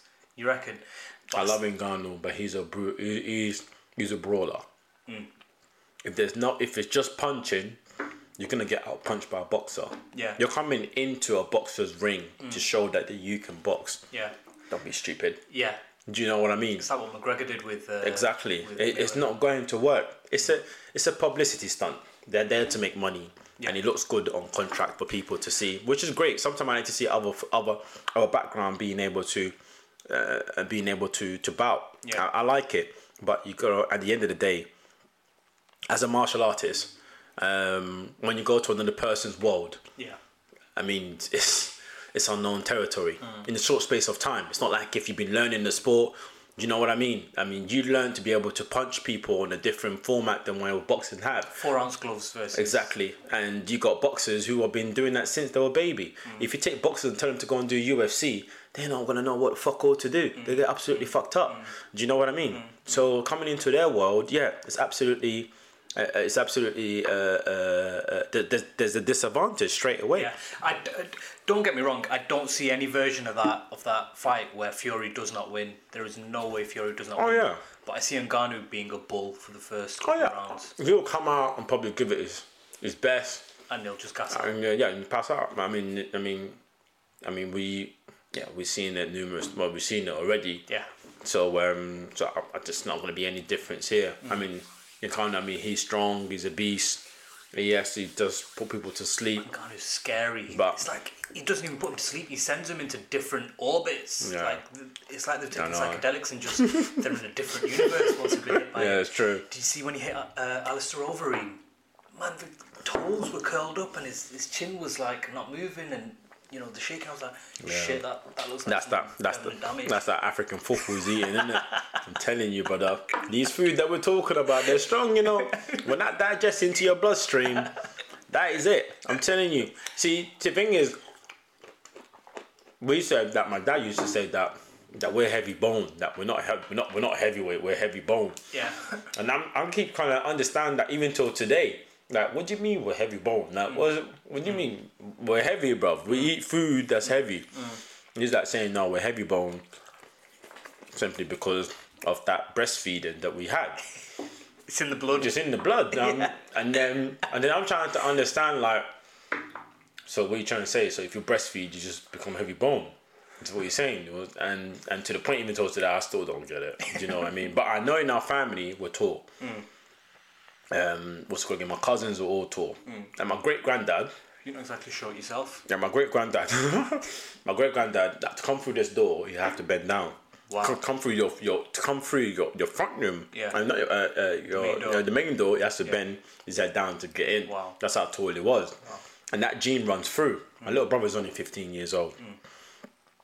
130 kilos. 15 years old. Wow. 130 kilos. 6'4". Size 16 shoes. Wow. Are you guys not going to put him in? Listen, I want to put him in all sorts of sports, but Is he not feeling that? nah, I don't know. Like, do you know what I mean? Now's the time. If I was, listen, I'll be his agent. Yeah. Do you know what I mean? Yeah. And I would try him out in every single sport, but yeah, parents are just protective. You know, he's a kid still, Yeah. still growing up, and I understand that. yeah, and I get it. I totally understand. But it's just that for his height and build, there's so much he can do with it, and he's growing into it. I mean, just recently he got selected to go for a club to do shot put because they know he's strong or doing the shot put. So we'll see where that goes. But he's trying different things. But I'm just hoping that height and build stays there. Yeah. Do you know what I mean? As he's growing up, because there's so much you can do with that. So much you can do with that. He'd be a natural heavyweight in any kind of combat Oh, sport. 100%. 100%. But at the same time, I don't think he likes taekwondo. So There's loads of other avenues. I know. No, there's so much things. I was even saying put him into judo. Yeah. Because he can pick me up. Whoa. He can pick me up. Right. Do you know what I mean? And I'm 109 kilos. So if you can pick me up at 15, I'm like, bro, It's come only on. going to get better from there. Do you know what I mean? Yeah. So so I'm hoping, that he's going to be able to choose something that's going to be able to cater for him. You guys just bred to be killers. It's our family. You're just bred to be like machines. It's our great granddad. It's our great granddad's genes, and it's kind of one of those, like when you see my cousins and all of that, we're all just giants. Do you know what I mean? I've probably seen a short in our family, which is quite funny. And now me and my brother were taller than my dad, and Yassine's the tallest out of all of them, and he's 15. It's quite funny to see that we're his kids and we're taller than him. So my dad does not like us, like standing over him when we're speaking to him and stuff like that. That he doesn't, absolutely say we've got to sit down and speak to him. Yeah. So it's that cultural respect, innit? You just gotta lower yourself. Yep. In front of your elders and that. Yeah. So, but I think it's because of the height. Sorry, Dad. That's mad. So what is marriage on the horizon for you very soon, or? Listen. Newly divorced.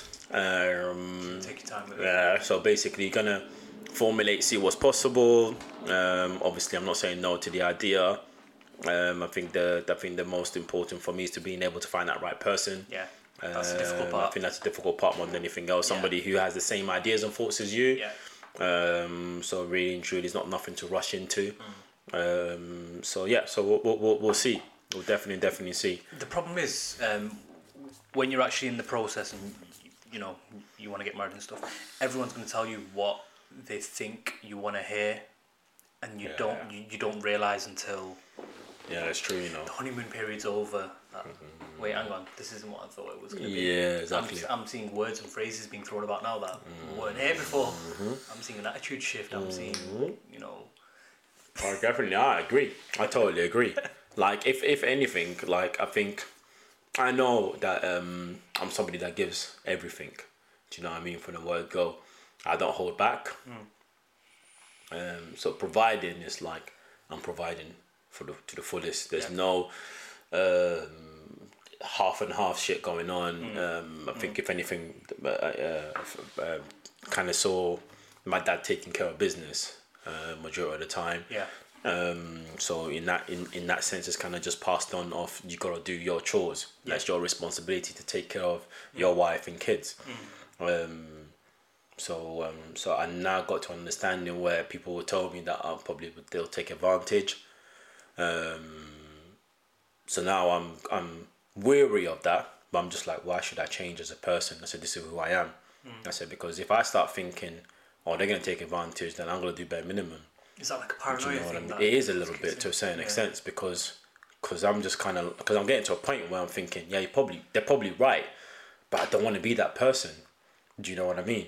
If I'm doing it, then just do it like an act of worship. Then, do you know what I mean? And if they take advantage, then so be it. But at least you did it like an act of worship. Do you know what I mean? And I think then that way you'll get reward for the thing that you did more than anything else, and then you won't feel betrayed or you won't feel like they owe you something.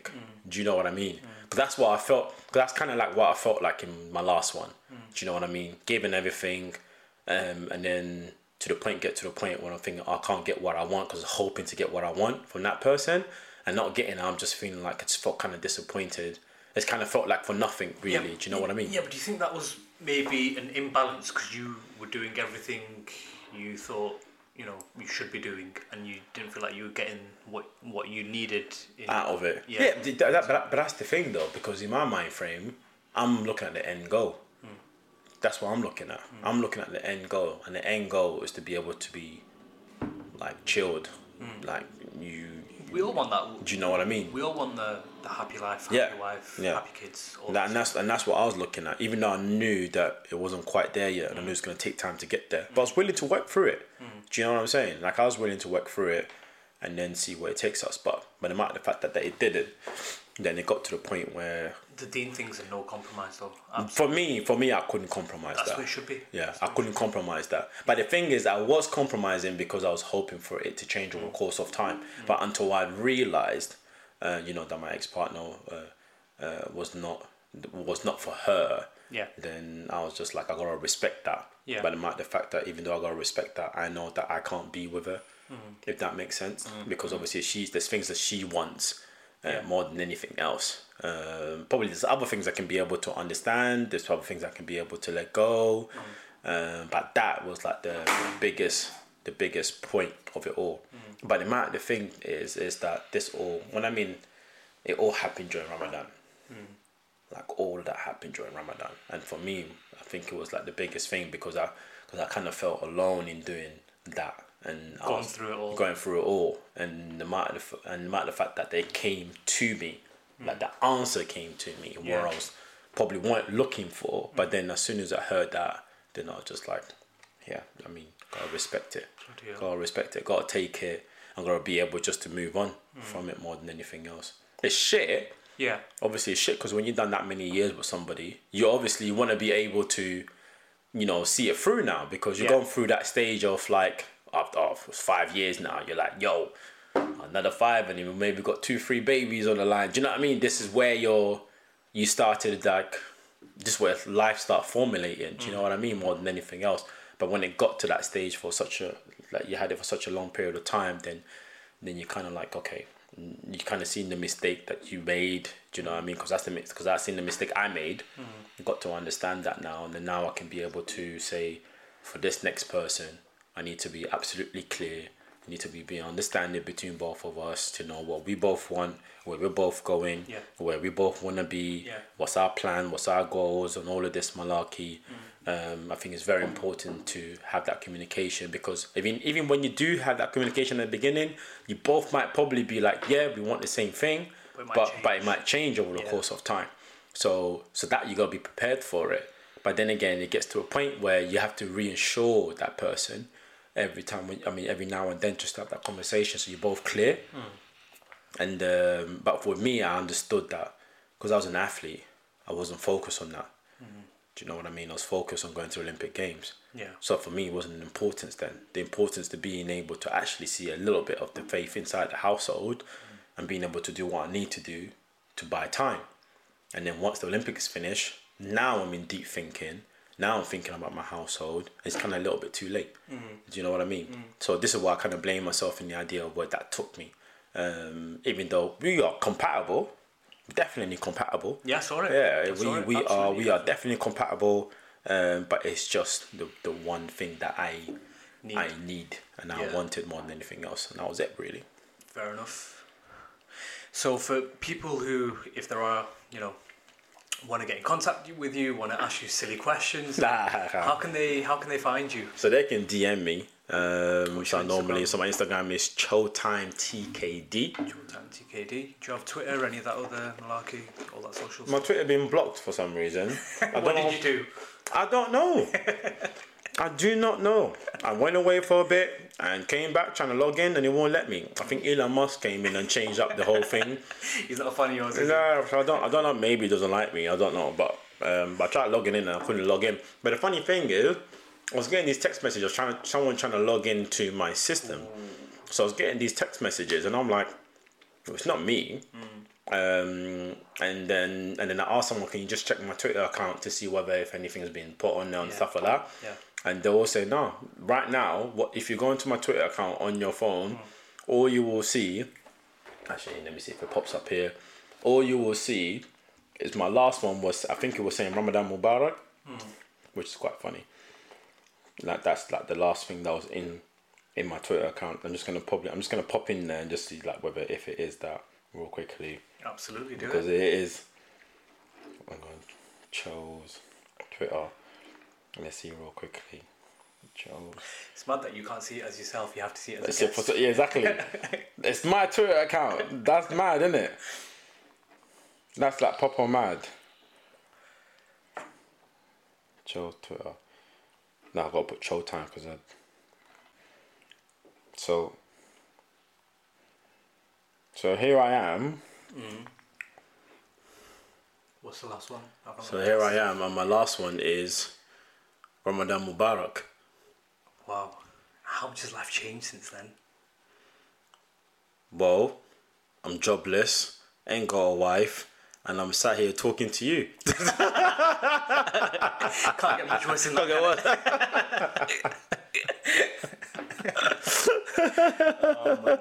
So that's where it lasts. Well, I did get to see Liverpool win the Carling Cup, the Carbo Cup they call it now.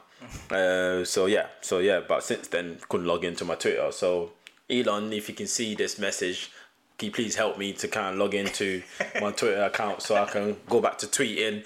And don't worry, I'll say some nice stuff about you if you let me back in. I just don't know what's going on, but yeah. And I wouldn't mind a Tesla, like. Yeah, I wouldn't mind a Tesla as well. I haven't got a license, but I wouldn't mind one. Yeah, I definitely would definitely love a Tesla if you want to throw one my way. And hopefully we'll get you onto this podcast. Well, I don't know about that. It's just, there's something about the way the man speaks. I just find it really annoying. Really? Nah, mate, you're not coming to my house. Do you know what? Did you watch his documentary on Netflix? Yeah. And what did you think of it? Don't get me wrong. The man's really out there. But I think it's difficult to be able to. How can I put this in a politically correct way for our world right now? Just pull it out, mate. Pull it out. He's you know. Go on, say it. He's not just come from out of nowhere and kind of had everything. You know, he comes from diamond mines in you know, a rich family. Very rich family. His brother notoriously is an arsehole who around the time of COVID took furlough payments but fired all his staff from his restaurants and stuff, and a lot going on.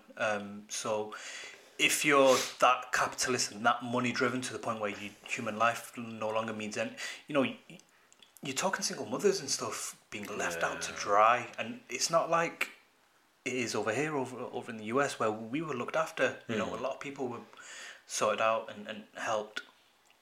Not them guys over there. You know, so I think that's low, man. I think that's low, especially when you're one of the richest people or one of the richest families on planet Earth. You know, your profile is. And to treat people like shit is just it's not on, man. But then, you know what the rich people say, innit? To stay rich, you gotta to stay rich, you gotta carry on with the same process. So meaning that even though you have to hurt a couple of people, you gotta carry on doing that. And that's the mentality of being rich, isn't it? I think they don't care about the consequences as long as they're making money. Some things are just worth more than money. Oh, I totally agree. I totally agree, but that's the mentality and mindset they got. Yeah. Now, don't get me wrong. I'm not saying this. I'm trying to formulate my words. Just get it out. It's wrong what they did. Yep. But the mentality is so superior to a lot of people. They're driven by something. Yeah. And they will do whatever it takes to be able to make it happen. And they don't care who they hurt along the process, just as long as they get to the destination, right? Yeah. Now, to have that mentality, where do you think that's come from? Greed. And what else? Shaitan. Okay, and what else? Pure greed. Okay, you said that twice. Capitalism. What else? You're forgetting the fundamental. Where do you think they learned that from? If you want my honest answer, I think he's got it from his ancestors back where they come from and how they treated the slaves in the mines. Okay, and the ancestors, where did that grow into? Where did that grow into? Yeah, the ancestors. So you're talking about the ancestors. If they got that mentality, who taught them that? The people who colonised the region. People who colonised, but who's the first source of education? The parents. Yeah. The parents are the first source of education, so they've been breeded in such ways. Not to give a shit. Not to give a shit. So if they're grown up to be that person, now we're not saying all parents probably teach the kids to be in such ways, because some of these people turn out to be murderers, and parents didn't teach them that, obviously. Yeah. Society probably brought them up in such ways. But when you look at a lot of people, you will see that parents are the people who make these kids. They're the one that teach them education. Yeah. We say in our world of sport, it is parents who makes the athlete. Why? Because from such a young age, they're taking you to training, they're forcing you in. When you're tired, you're going anywhere. And when there's competition and they're there, they're pushing you, and then taking you to the competition. Exactly, and you're programmed to now be like, oh, I got to do this now to the best of my ability, to the point now you are craving for it. You want success much more because they kind of pushed you into that. Yeah. So it is the parents who makes athletes. Do you know what I mean? You could have that talent, but it's the parents who makes athlete, it's the parents who makes duels of where you go and who you become. So if those people that we're talking about today who are money driven, who don't give a fuck about people's livelihood apart from their own, then they're going to have to learn that from somewhere. That is how I see it. Do you know what I mean? I agree with you. My dad is strict. When I mean strict, he was strict with us. And today when I see him with my little brother, he's the softest person you'll ever see.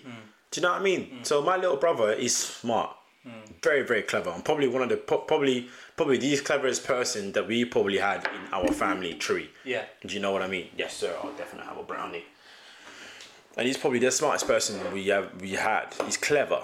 But he's got that teenage attitude where he answers back to his parents and whatnot. Do you know what I mean? That's something I could never do growing up. Yeah. Do you know what I mean? So it gets to a point where I knew it was like, you shut your mouth, you don't have eye contact, you keep your head down, and you listen. Do you know what I mean? That is what it was like for us. Do you know what I mean? And it took time for us to get our eyes off the ground to now start looking at people and be like, we're adults now, we're not kids anymore. Do you know what I mean?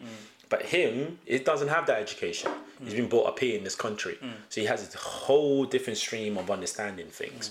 So when you have that type of education, you grow up and you tend to be this person that your parents has taught you. Now, we had beats when we was growing up. Yeah. We had the belts when we was growing up. Do you know what I mean? We was getting the adu kid when we was growing up. Yeah? Now, he's not getting none of that. Yeah. Do you know what I'm saying? Like, my parents was hitting us. Our uncles and aunties were hitting us. At school, we was getting hit. Yeah. We was getting hit everywhere we go. Yeah. Sometimes these people was tagging in each other. They would tag me in. They were tagging in each other to lick us. And that is what it was like for us growing up. So when we had that type of upbringing, and you're seeing, I want to call them privileged kids, because they are, you kind of got to a point you'll be like, that's going to be their education. That's going to be their upbringing. That's going to be their understanding of society today. So anything goes. Sometimes it's that if it's not too severe as a punishment, they probably think, I can get away with certain things to certain extents. Yeah. So I do ask that question. Do we hit our kids or not? Do we actually, can we be able to punish them to certain extents where they understand that this is wrong and these are the consequences? Because nowadays, today, kids are growing up and they're doing things that they should not be doing. Do you know what I'm saying? So with that matter and the fact, I do ask myself that question because I was brought up differently. Now, I'm not saying I'm going to hit my children. I'm not saying I'm going to be able to do what my dad did to us or what our uncles and aunties done to us. But I'm just saying, do we do that? It done us some good. Yeah. Oh, hell yeah, it done us some good. And I deserve some of those beats. I'm not going to lie to you. I actually deserve some of those beats. And it was needed. Do you know what I mean? We knew what the consequence was if we done wrong. We knew straight away. So there was no crossing that barrier. Do you know what I mean? Yeah. You take your foot over there, bruv. Yeah. That's waiting. Do you know what I'm saying?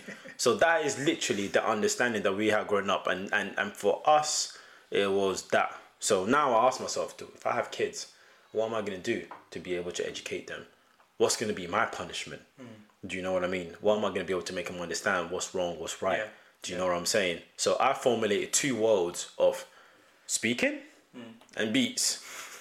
Do you know what I'm saying? So I'm gonna have to remix that somehow. Do you know what I'm saying? And if I remix that, there ain't gonna be no beats in it. Do you know what I'm saying? It's gonna be a remix where it's gonna be like, don't do that. Yeah. I said don't do that. Yeah. Do you know what I mean? It's gonna be like raising my voice to the point where I'm gonna have to start threatening them. I will beat you, you know. Yeah. But I'm not gonna do it. Do you know what I'm saying? That's probably the remix of actual doing it itself. Yeah.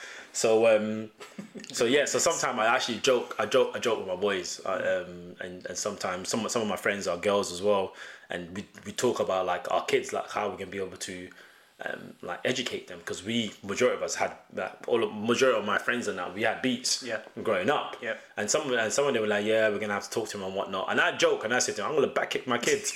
I said I'm gonna absolutely back kick them. I said they're gonna get taekwondo style beats. I said this is what they're getting. Now I said that as a joke. Obviously I'm not gonna do that.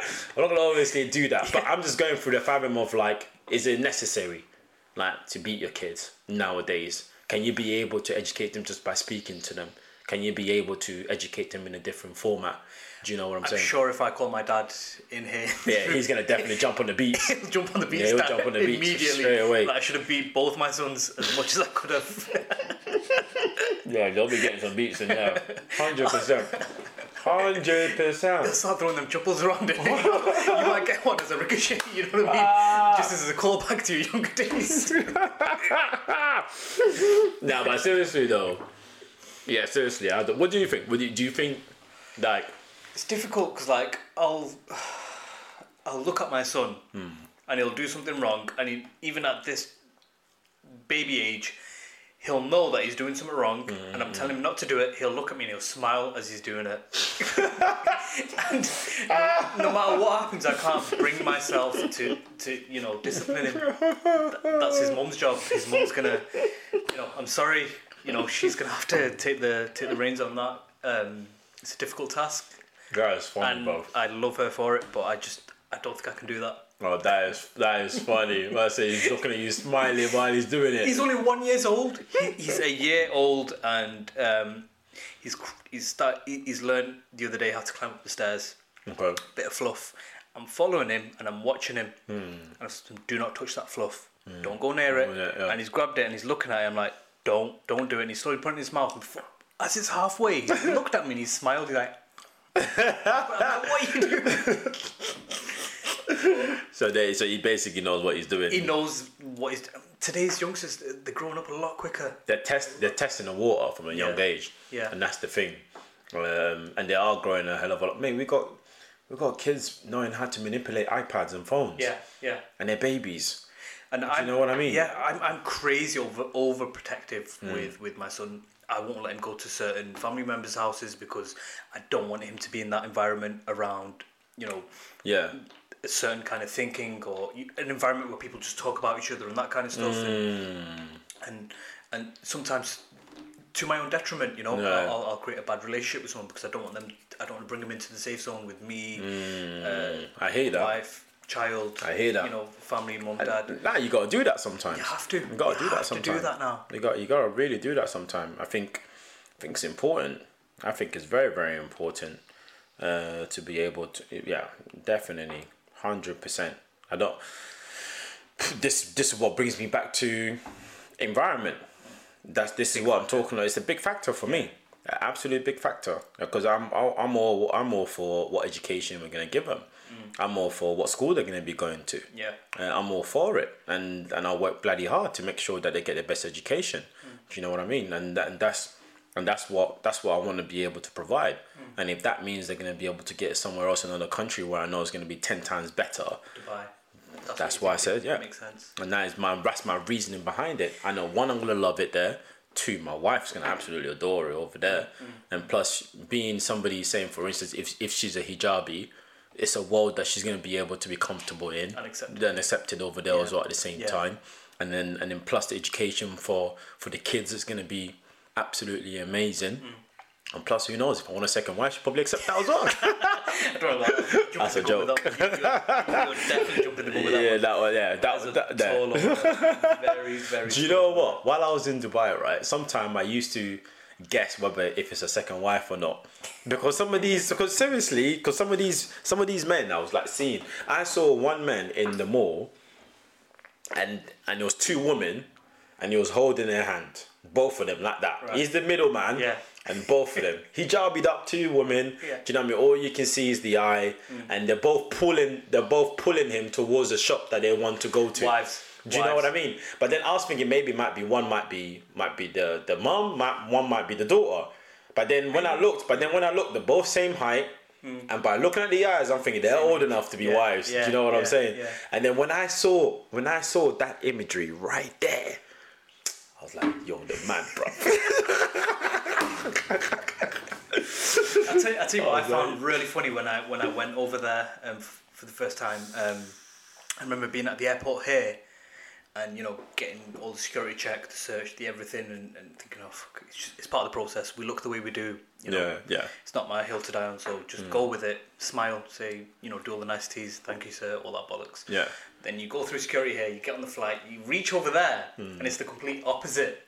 Oh. We're getting there Yeah, you know, the yeah, smiles, the the smile and the handshakes, handshake, and, yeah. and it's the people that are not like, you know, that are not, you know, accustomed to them people over there. Yeah. They're the ones that get stopped, checked, and screwed. I'm like, well, this is mad. We're in the complete opposite. It's opposite. end of the Yeah, spectrum that's here. what it is. It's mad. That was literally that's what it is. Here's a question though. Go on.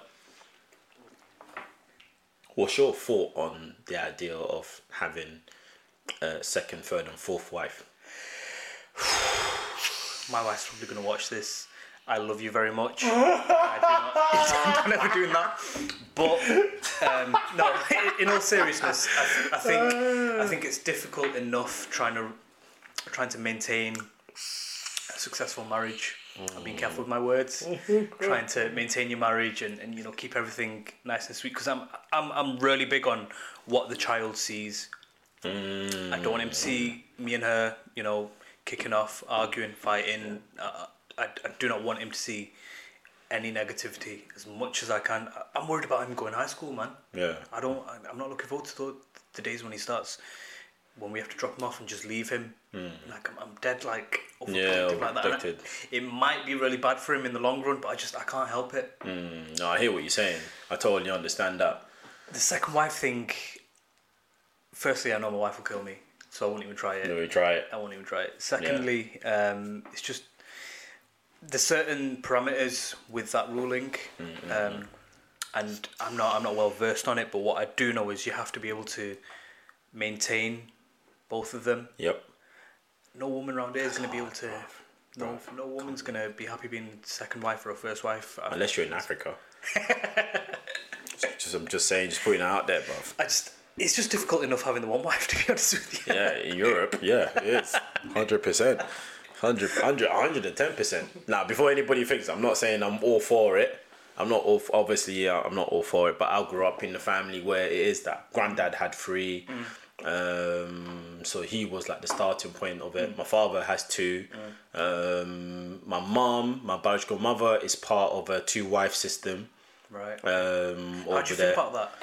Well, my mum being part of it, Yeah. it's something I had to be able to accept. Whereas if you were born and raised here, that would be like no. It's a no-go. Do you know what I mean? Yeah. But the religion aspect allows us to be able to do that.